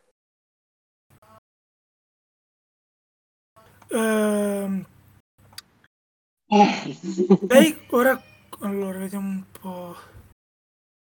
Lei per ora sono 2 round che sta toccando questo cubo ed è rimasta come pietrificata in trance con gli occhi sbarrati mentre questo ronza sempre di più. Ok, allora io faccio anch'io lo studio, quello dell'intelligenza, cioè cerco di capire di capire un modo per, cioè per fare in modo di staccarla o comunque rendere meno doloroso il processo, comunque di intelligenza. Fammi un tiro, Intelligenza, giusto? fai un tiro. Understanding in NUMENERA, difficoltà Ok. 4. Io se intanto posso vorrei utilizzare anch'io piede veloce Mhm, per avvicinarmi a lei, va bene. per cercare di capire cosa sta succedendo. Così. Mhm. Standing in numeri io sono trained, quindi 1, giusto? Sempre, sempre. Sì, tu fai il tiro normale, non ti preoccupare, fai il tiro senza metti Ah, tutto ok, niente, vabbè. poi applichiamo tutto da te. Io devo fare un tiro No, tu sei di fianco a lei adesso. Ok. 5. Allora, tirato 5, quindi è come se avessi battuto difficoltà Che non 2. vale, che non... Guarda, al di là della descrizione che ti ho fatto, non sapresti proprio dire. Fai conto che ti senti a disagio, c'è un clima concitato. Questo cubo sta emanando un ronzio ritmico sempre più alto e lei la vedi con gli occhi sbarrati, che suda freddo e che sembra in atteggiamento sofferente. È il terzo round. Ria, tu rimani collegata in questo terzo round? Sì.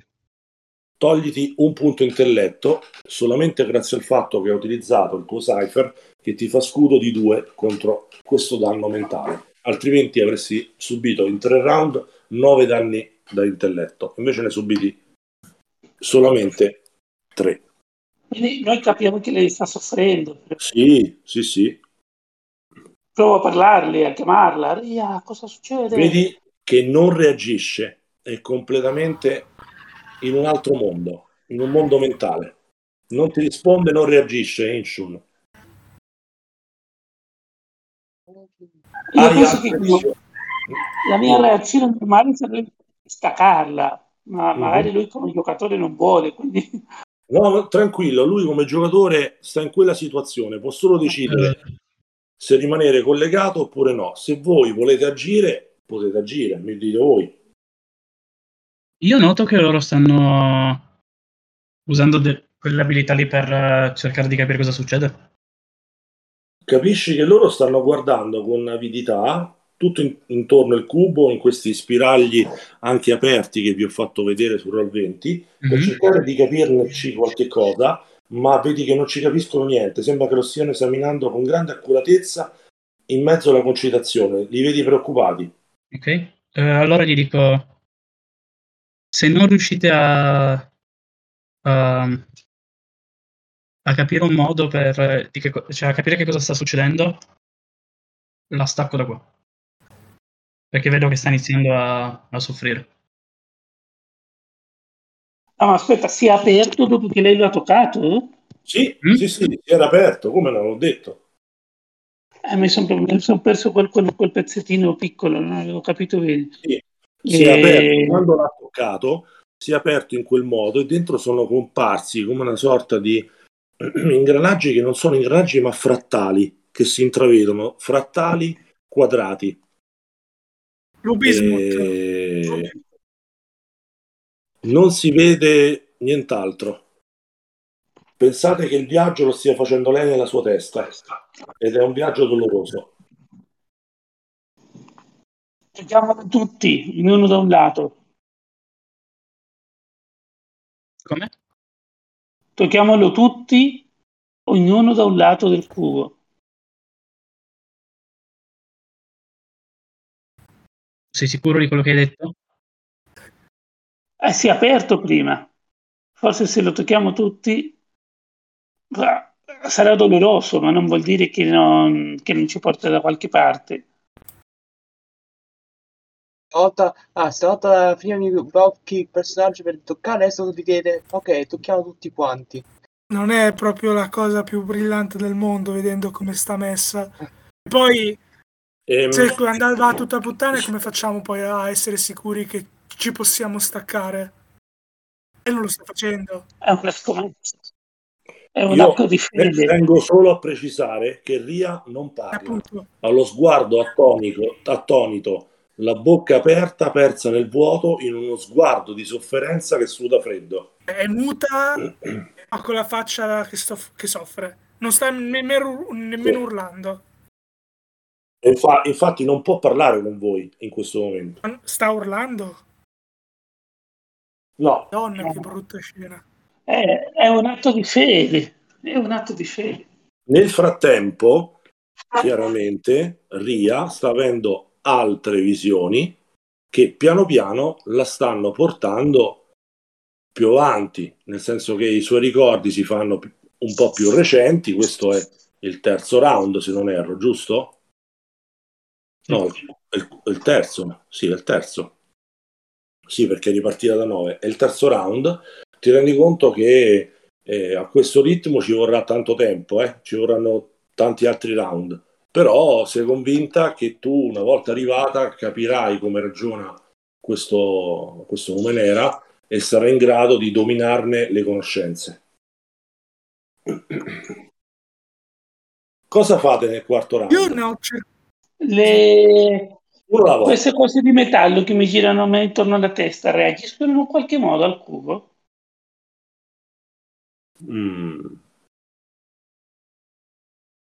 Tu hai 5 placche di metallo che orbitano attorno alla tua testa e mostrano simboli che cambiano sempre. Ma lo sai che in qualche modo questi simboli sconosciuti ti sembra che siano vagamente somiglianti ai simboli che sono iscritti su questo cubo? Vagamente però, ed è uno di questi affari che avevi preso Quando eri stato nel deserto. quando attraversavo il deserto, sì. Diciamo che in una delle escursioni che hai fatto magari con Marcus o per Marcos, nel corso della sua ricerca della vita a proposito di questo misterioso portale. Provo a ricordare qualcosa da quel viaggio che possa tornarmi utile. Visto che i miei compagni non hanno il coraggio di toccare il cubo insieme a me. Quindi cosa vuoi fare tu? Provo a ricordare qualcosa di utile da quel viaggio lì che magari mi possa servire a capire cosa sta succedendo, cosa fare. Guarda, fammi un tiro. Un tiro di intelligenza secco. Difficoltà 3. Ok. Cazzo.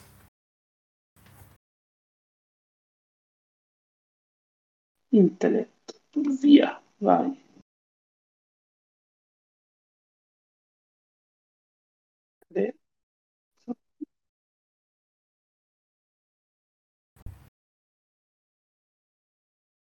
Oggi Hai rollato 6. Niente, è andata male. Non ti ricordi nulla, a parte il fatto che avevi trovato, che era stata trovata, quindi magari, visto che tu non ti ricordi, possiamo fare, se ti piace l'idea, che l'aveva trovata Marcos e poi te l'aveva affidata perché non aveva un'applicazione pratica. In realtà è solamente una stranezza queste 5 placche metalliche, no?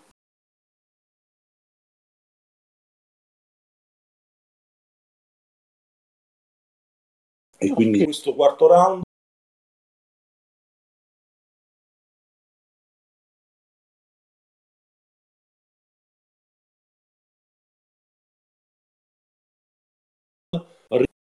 Ok, c'ho altri punti di tetto. Proviamo, spingo ancora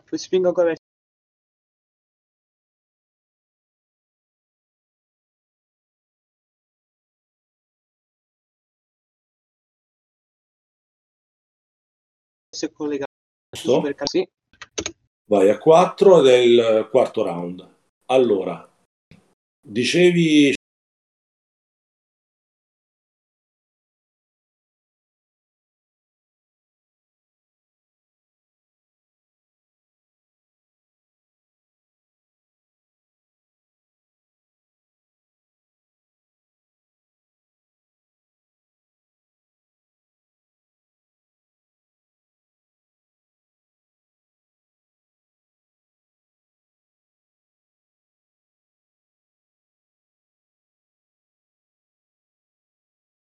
Scilbo, Se ne sta l'occhio del andando ciclone, che è via così, oppure che non capisco se sta tornando indietro, oppure sta...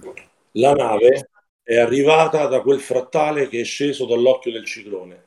La nave sta rientrando dentro l'occhio del ciclone. Ok, che è ancora sopra di noi. In alto. È ancora sopra di voi con questa coltre di nuvole nere che sembra un soffitto più che nuvole. Ok, quindi non sembrerebbe... Come vedete sopra il vento. Ok, quindi praticamente non sembrerebbe che se lo sta cercando, sta ritornando indietro per recuperare il cubo, semplicemente se ne sta andando via. Da dove è riapparso, se ne Sì, sta andando via. Ok. sì. Cazzo, sì. Ok, allora a sto punto basta, volevo solamente guardare dove fosse e vedere che cosa fanno gli altri adesso. Ok. E nel frattempo, in questo quarto round, Ria continua ad avere delle visioni e sta terminando la fanciullezza. Dante cosa fa in questo round? Chiaramente vedete Ria sempre più affaticata, sempre più ansimante, gli occhi sempre più sbarrati. Possiamo fornirgli cura, Dante. giusto? E come?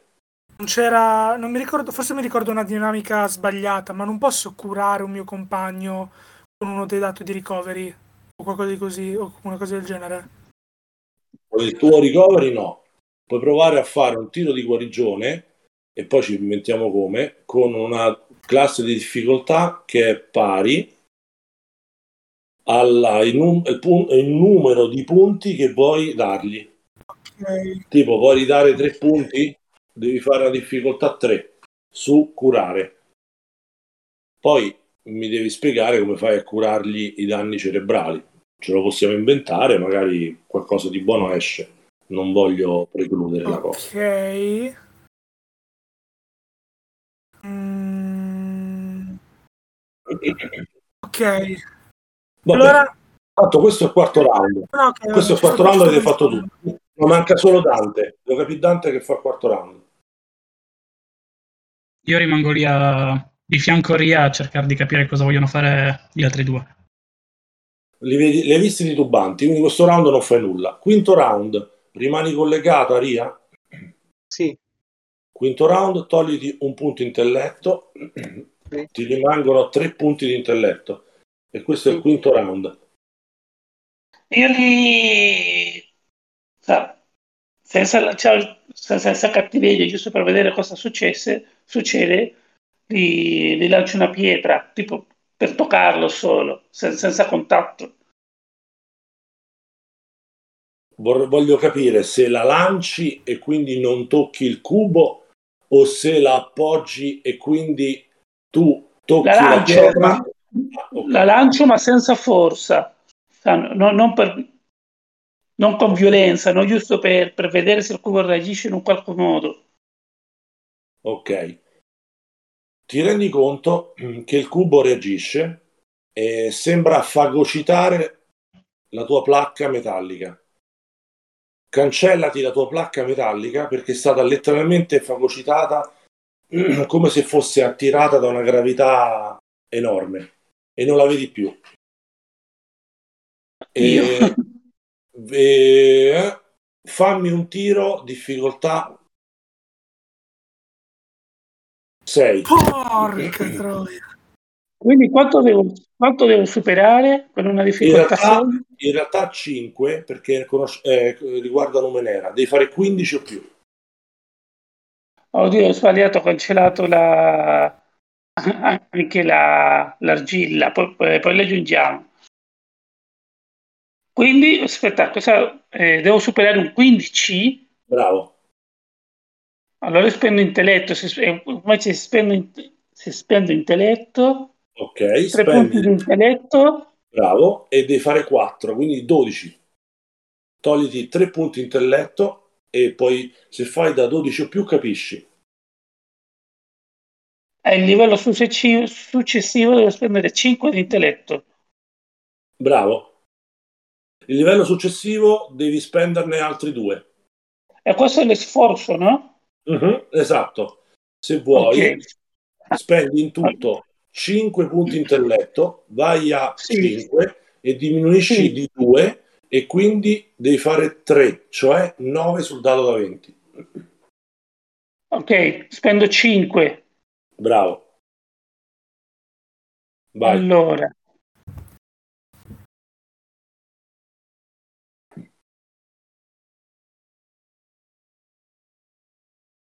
quindi devo mettere difficoltà 3. Metti difficoltà 3 e poi tira secco. Anzi, no, vabbè, non mette niente, non mettere niente. Ah, Perché tanto dobbiamo vedere solo la rollata secca. Niente. alimento. Allora, Hai rollato 2. Hai un punto esperienza?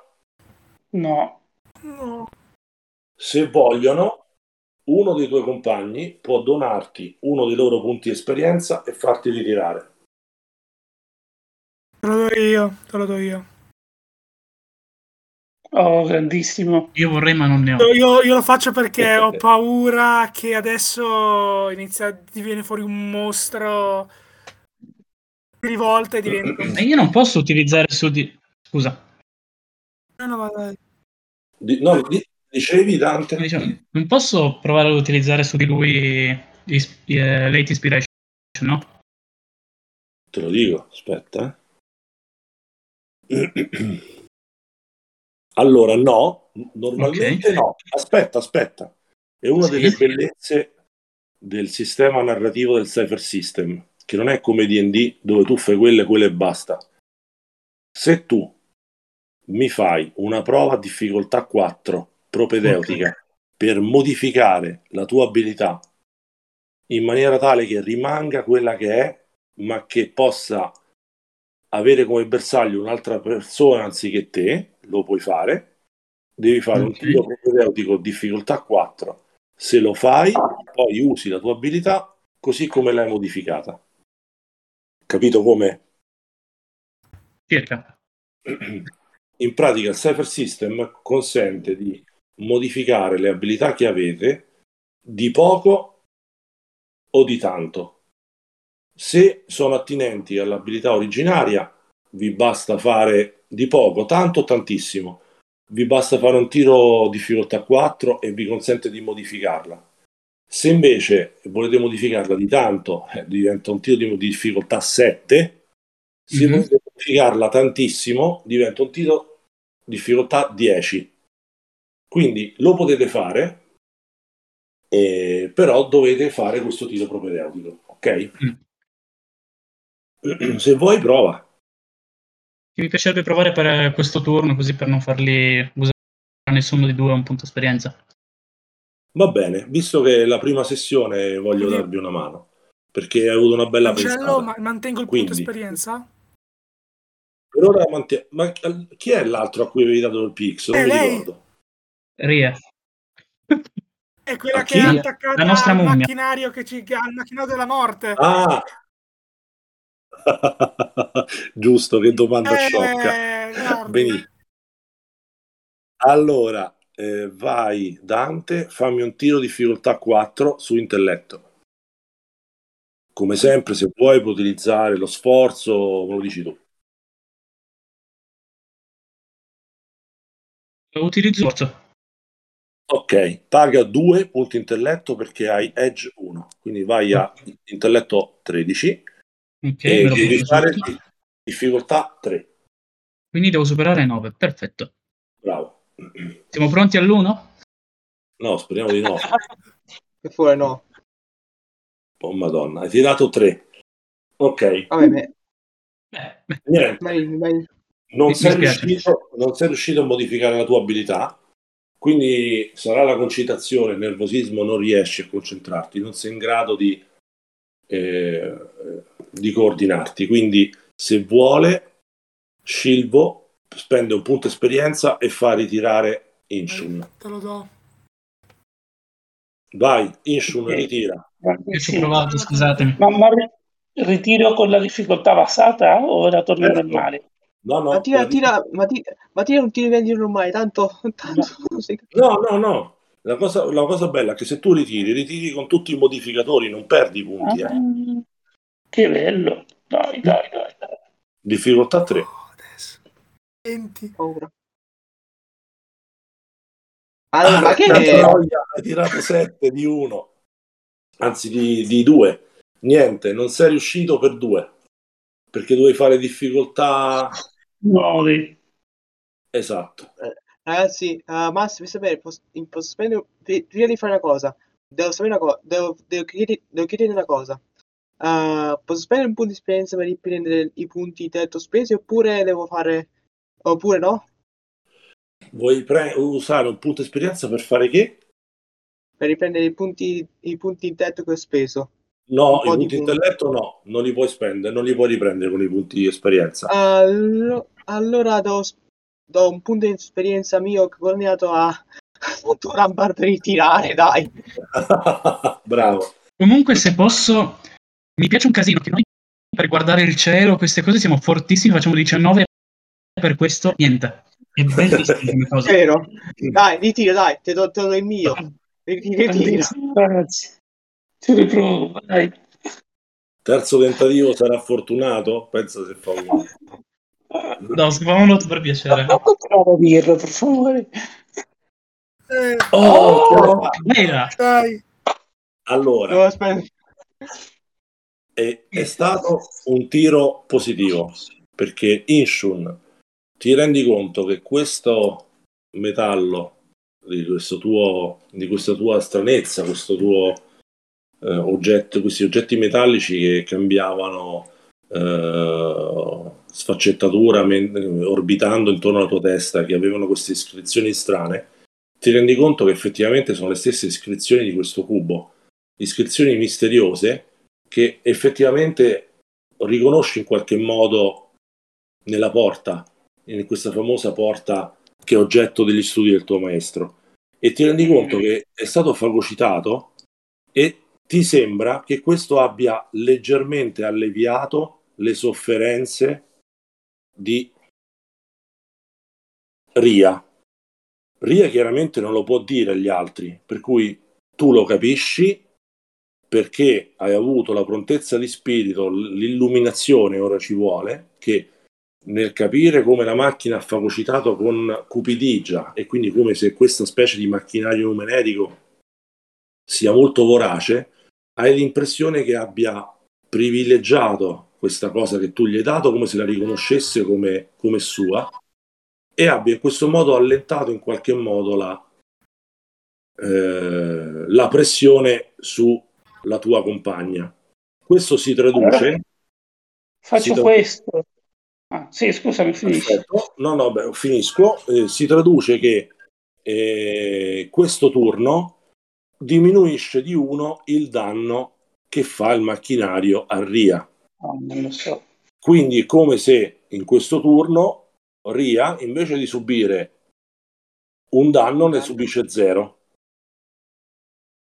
Perché ne subisce 3. 2 sono drenati dall'utilizzo dello scudo mentale che gli ha il Cypher a forma di conchiglia e 1 glielo fa il fatto che viene fagocitato, mangiato questa stranezza che tu gli hai dato in pasto, solo che tu ne hai solo altre 4 in pasto, ok?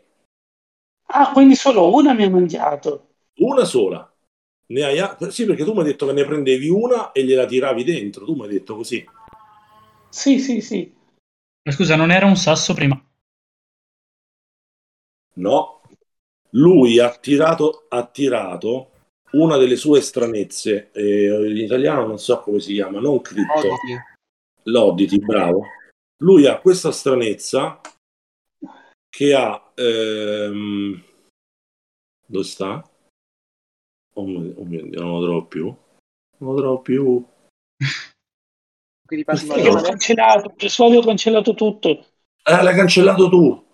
Me l'hai Sì. cancellato tu. Tu avevi 5 elementi metallici che avevano delle iscrizioni in un linguaggio stranissimo che Inshun ha scoperto, è convinto che sia lo stesso inciso su questo cubo nero, e che capisce che erano gli stessi caratteri geroglifici dentro l'iscrizione di questa porta misteriosa, e capisce che il macchinario lo ha preso, questo pezzo di metallo, lo ha mangiato, distogliendo quindi la sua attenzione da Ria. Così facendo Ria ha subito un danno in meno. Siccome questo artefatto dà 3 danni a round, 2 dei quali assorbiti dallo scudo mentale che si era lanciata Ria prima di interagire, in questo round, grazie al fatto che ha mangiato una delle 5 medagliette, anche l'ultimo punto viene drenato come danno. Quindi questo round, per farla breve, Ria può ritornare a 4 punti di intelletto. Ok? Tiro fuori l'argilla e la vicino, me la metto sulla palma della mano e la vicino al Guarda, cubo. questo round hai fatto. Comunque ti rendi conto, Inshun, che è solamente questi pezzi di metallo roteanti che hanno queste iscrizioni. Ok? L'argilla no, è tutta un'altra cosa, non c'entra niente. È Non solo c'entra niente. Ok. è solo questi. Hai altri 4 pezzi di metallo. Ok? Allora le osservo bene e spendo un round in osservarli proprio bene, cercando qualsiasi cosa che mi possa servire. Io invece, Ok. Allora, noi notiamo che in questo round Lena no, non ha... cioè, voi notate che lei ha tirato uno dei 5 pezzi di metallo che le roteano intorno alla testa, però non sapete altro. Immaginatevi la concitazione, non sapete altro. Per noi è tutto uguale prima, ok? io allora capisco che, visto che è da un po' che è attaccata e sembra soffrire, io non mi accorgo che è un po', questa sofferenza sia un po' tranquillizzata. La mia idea era quella, ok, visto che non so se staccarlo porterebbe a ulteriori danni, l'unica cosa che mi viene in mente è curarla o comunque cercare di alleviare il dolore.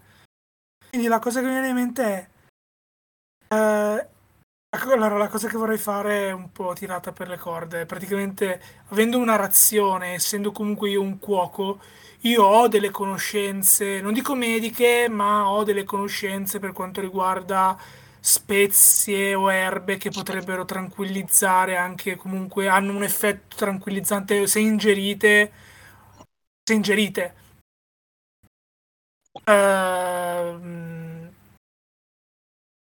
quindi io Sì, se vuoi puoi prendere dalle mie qualcosa reazioni. da metterle sotto la lingua che magari può darle un Esatto, effetto perché positivo, una va bene, qualcosa di però positivo a livello. mi devi fare un check. Di fatto mi devi fare un check, devi avere successo nel check che devi Certo. fare. Quindi, sesto round, tu farai questa cosa. Nel sesto round, Una cosa, Ria. questa cosa qua la faccio, cioè mi allontano, per fare questa cosa qua, io mi allontano cercando di essere più o meno solo, in modo tale da utilizzare l'abilità, la special ability, quella che mi permette di risolvere Dep Trick, Tinker. Mentre sei solo, la difficoltà di tutte le attività relative alla comprensione di enigmi e problemi, alla memorizzazione di cose, all'uso di conoscenze è ridotta di uno Vabbè, però non stesso. ti serve adesso.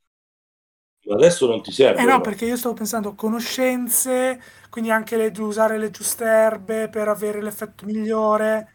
Ah, va bene, però ok, diciamo che investi il prossimo round a fare solo questo e fra 2 round curi. Va bene, se In modo vuoi tale puoi da fare avere un così. effetto, in modo tale che questa cosa qua sia un pochettino, il successo venga Va meglio per bene, la cosa della curazione, della ok, cura. Ok? va bene. Quindi, Ma io... sesto round, Ria, rimani collegata? Sì, Ok. Inshun, tu cosa fai in questo sesto round? Fai un check per capire? Sì, Ok. Quindi, intanto, Ria si becca un danno su intelligenza perché rimane collegata e va a 3 ed è il sesto round. Inshun fa il check. Fammi il uso check. learning the path, uso learning the path. Ok. Quindi spendo 2. Vabbè. Sì. Tutto intelletto abbiamo usato, no? Allora, quindi questo round fai solo questo e il prossimo round ti si abbassa la difficoltà. Ok. Sì. Va bene. Ma tipo dammi qualcosa di altro metallico giusto per riammi dolore. No, tu non puoi parlare, mutismo, tu sei inebetita, mutismo e rassegnazione. Dante, tu che fai? Gli chiedo ai miei compagni cosa stanno facendo, perché vedo che uno se ne sta andando direttamente. L'altro sta guardando le palline di ferro e gli chiedo, vabbè. E gli chiedo cosa stiano combinando, perché ti vedo così, dico. È legittimo. Nel frattempo, in questo round succedono queste cose, Ria ha ulteriori visioni. Ria, ti rendi conto che hai oltrepassato forse una buona porzione del viaggio che stai facendo. Cominci a entrare nella mente di questa essenza superiore, capisci che ha tante conoscenze che ti può dare e hai riscoperto un po' tutto il tuo passato. Ti rendi conto adesso un po' che stai nel presente e piano piano cominci a intravedere quello che può essere il tuo futuro. È il sesto round, ma ti rendi conto che ancora il tuo viaggio dovrà essere lungo. Ancora un po' lungo. Chissà se riuscirai a completarlo. Settimo round. Scilvo può fare il check migliorato di 1 per curare. Ria, rimani collegata? Sì. Vai a 2 su intelletto. Inshun, puoi fare, che vuoi fare? Puoi fare il check migliorato di 1 per l'abilità che ho utilizzato prima. Una cosa, io... E ditemi se rispondete a Dante, chiaramente, Allora, vi ho fatto la io domanda. ero da solo, cercando di stare da solo e mi stavo concentrando per preparare questa medicina, per preparare un qualche cosa, con queste erbe per lenitire il dolore, almeno quello psico, quello mentale, tra le lezioni che avevo. E provo a fare... Cosa devo fare? Devo fare un tiro per che cosa? Devi fare un tiro di Ok, guarigione. È una e io non skill. ho. Quanti punti pull vuoi Allora, curare? io vorrei Con que- curare almeno 3 punti pull. Benissimo. Ok, però Difficoltà ho la 3. cosa dello stare da solo. Quindi 2. Quindi 2. Ok, cosa devo fare? Dato da 20, devi tirare 6 o più Ok, sul dado da 20.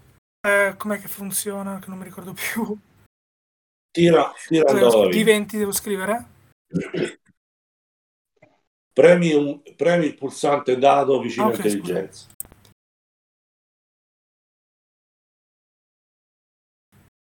Ok, Adesso cominciare a prendere l'uscita. faccio... Sono mezzanotte e mezza. Sì, Mantengo hai sempre ragione. 0-0 tutto. Sì, dai, sempre così. Porca troia. Niente, se non altro non è uno, niente, non riesci a curarlo. Inshun, vuoi fare il check? Sì. Fai il check, migliorato di 1. Ora. Non posso guardare uno facendo tutti i passi, vedete? 4, difficoltà 4.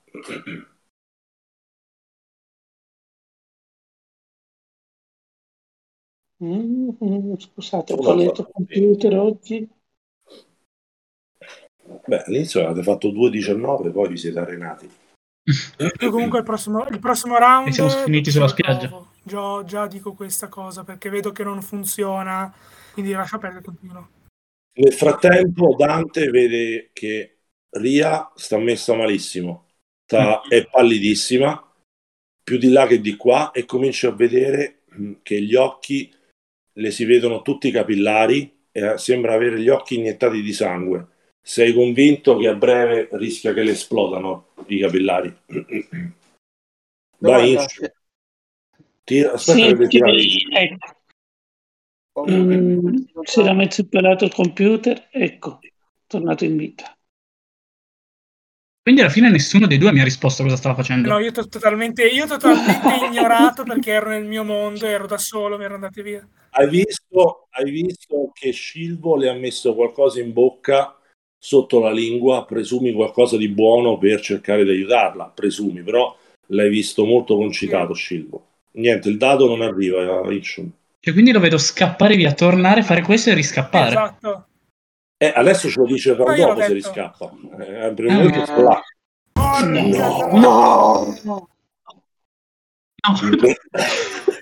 Perfetto, e siamo a 2 bloccati. Allora, GM Intrusion. Oddio. Allora, la GM Intrusion nei confronti di Inshun è che questo ronzio ti penetra nella testa talmente tanto che tu cominci ad avere un grande disagio. Ti metti le mani sopra la testa calva, perché se non mi ricordo male, Sì. esatto, hai il cranio rasato. Perdi questo round per il dolore, perché è come se ci fosse questo cubo che stia rispondendo al fatto che prima gli avevi lanciato questa cosa, e il ronzio è aumentato, come se fosse una risposta all'azione che hai fatto prima. Ti fa perdere il round. Da mangiare, basta. Quindi questo settimo round è finito così. Ottavo round. Ria, rimani collegata? Se rimango collegato, spiego un altro punto? Certo. Uno solo, non più di uno? Uno. Ok. Come sei? Vi prego, dategli qualcosa da mangiare a quella sfera del cubo. Cristo, Io li devo mangiare al colpo. Uno. Ok, ottavo round, Ria rimane collegata. Inshun deve perdere il round. Non era il round prima? No, hai Anche ragione, questo? era il round prima, ti chiedo scusa. Scilvo, ti allontani per rifare l'abilità? Ok. Dante e Inshun cosa fanno? Io li do da mangiare al coso, gli do un'altra placca di metallo. Ok. Dandogli il secondo di metallo, vedi che riesci a evitare che quello faccia danno. Quindi rivai a intelletto 2. Dico, che sta alla fine. Dante, cosa fai? Per prima cosa chiedo a Inshun, almeno sperando che almeno lui mi risponda che cosa stia facendo, dandogli queste sferette al cubo. Dico, mi piacciono e così fa meno male a Ria. Sono in risonanza in un qualche modo, sono parenti, sono imparentati. Sono parenti? Non riesco a capire che tipo di connessione c'è fra di loro. Sembrano che su queste placche sia scritto nella stessa lingua del cubo.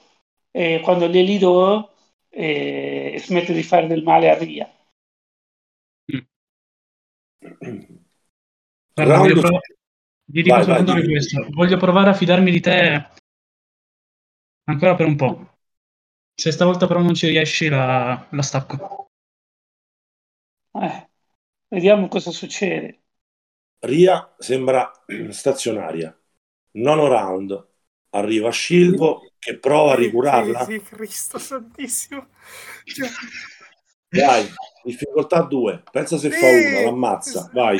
È Gli do possibilissimo una così, botta dai. di pepe, che è una palla di pepe enorme, e l'ammazza. Speriamo di no. Vai, tira dalla 20, 6 o più. Ti pare che fai un altro uno di fila? Ti pare? Non mette... Guarda, è roll 20. Per piacere. 17. Che culo! Allora, questa volta il cibo, la sostanza che si scioglie in una bocca caldissima di Ria, la cura di 3 punti intelletto. Quindi, 5. Noi notiamo qualche miglioramento? sì, notate qualche miglioramento dopo questa seconda cosa, che è il nono Una round. domanda. Scusa. Aspetta un attimo. Inshun, tu in quest'altro round cosa fai nel nono round? Mi hai dato 2. Te ne Ne do un rimangono 3. altro. Va Ne do bene. un altro. Ne do ancora un altro. Ne dai un altro. Io direi, visto che è mezzanotte e 40, se siete d'accordo, mi sembra di aver capito che Inshun ha capito che dargli in pasto queste cose di metallo riescono ad aiutare Ria, che agevolerei anche il 10° round. C'è voluto 1 minuto intero, fatto di 10 round, e grazie alla protezione mentale, grazie all'intuizione con la quale Ria ha sfruttato il Cypher che aveva trovato, e grazie anche all'aiuto dei suoi compagni, lei riesce a sopportare tutti i danni cerebrali che le fa questo macchinario che ha provato a divorare la sua mente attraverso tutte le conoscenze che le stava instillando, come se stesse facendo un overbooking, una sorta di attacco DOS. Esattamente, di inzeppando le informazioni. La stavamo aggiornando. Diciamo di sì. Fatto sta che lei riesce a arrivare alla fine delle sue visioni. Riesce ad arrivare alla fine delle sue visioni e si rende conto che improvvisamente ha una visione. La visione che ha Ria del futuro riguarda questa stessa spiaggia, dove compare tra le nebbie qualcosa che prima non c'era. È una visione che è questa cosa, una astronave che sembra forse apparentemente avere qualche parte ancora funzionante, non si sa bene, quel colore rosso, forse di un motore, non si sa, una astronave inabissata che prima non c'era in quel punto del mare a ridosso di questa spiaggia. E poi un'altra visione che hai subito dopo è questa qui.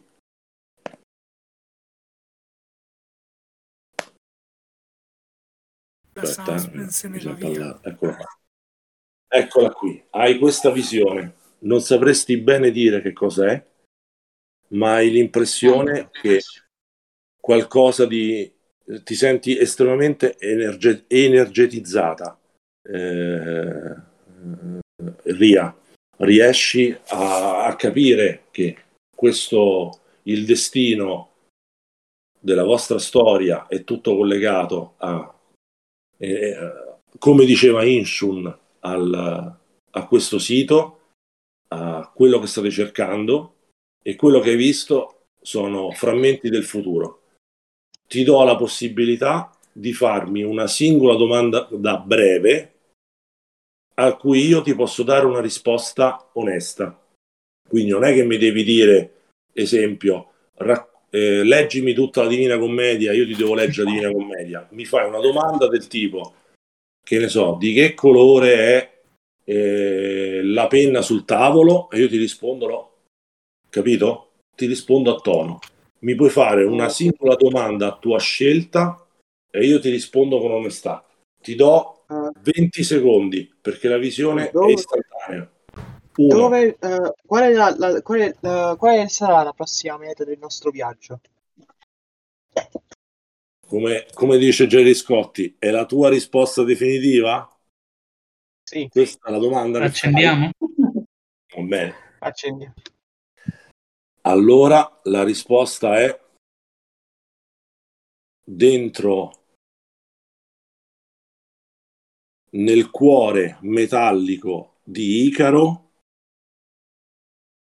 troverai nel cuore metallico, dentro il cuore metallico inabissato di Icaro troverai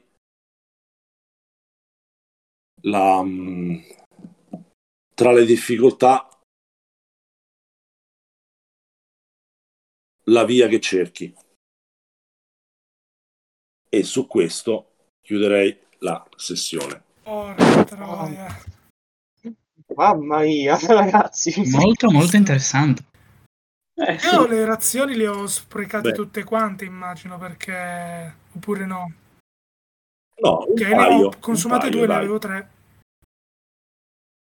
Vabbè, però hai fatto bene, l'hai curato, stava rischiando. Ragazzi, se non aveste trovato i collegamenti della Oddity di Ishun e se non aveste trovato, ed era previsto nel contesto, quel Cypher lì, ogni round vi beccavate 3 danni e ci rimanevate secchi perché chi continuava con ostinazione moriva male consumato da quell'artefatto. La scena finisce che dopo questa visione il cubo si richiude in un lampo e a velocità supersonica va verso l'alto nell'occhio del ciclone, che improvvisamente implode a rivelare, a lasciare con tutte le sue nuvole di contorno che spariscono istantaneamente consumate da questo balzo, da questa velocità scattante di questo cubo. Torna il sereno nel pomeriggio e in lontananza, là dove prima non c'era nulla, vicino alla costa, compare l'astronave, un'astronave che è esattamente quella della visione di Ria, cosa che sorprende voi altri 3 che chiaramente non avete visto la visione di Ria. È meglio di Casanova.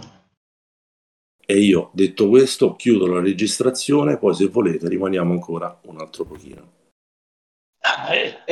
Ci dai dei punti di esperienza per questa cosa? È che certo vi do i punti allora, prima di chiudere la registrazione, vi siete meritati un punto per aver scoperto, per essere arrivati in maniera audace fino in fondo, un punto esperienza con il cubo. Il secondo punto per aver evocato il cubo bene, e il terzo punto esperienza ve lo voglio dare bonus perché mi è piaciuta l'interpretazione in questa prima sessione. Quindi tutti e 3 voi, tutti e 4 voi guadagnate 3 bellissimi punti esperienza. Complimenti. Bravi. Sempre una cosa delle reazioni per me sono reazioni giornaliere.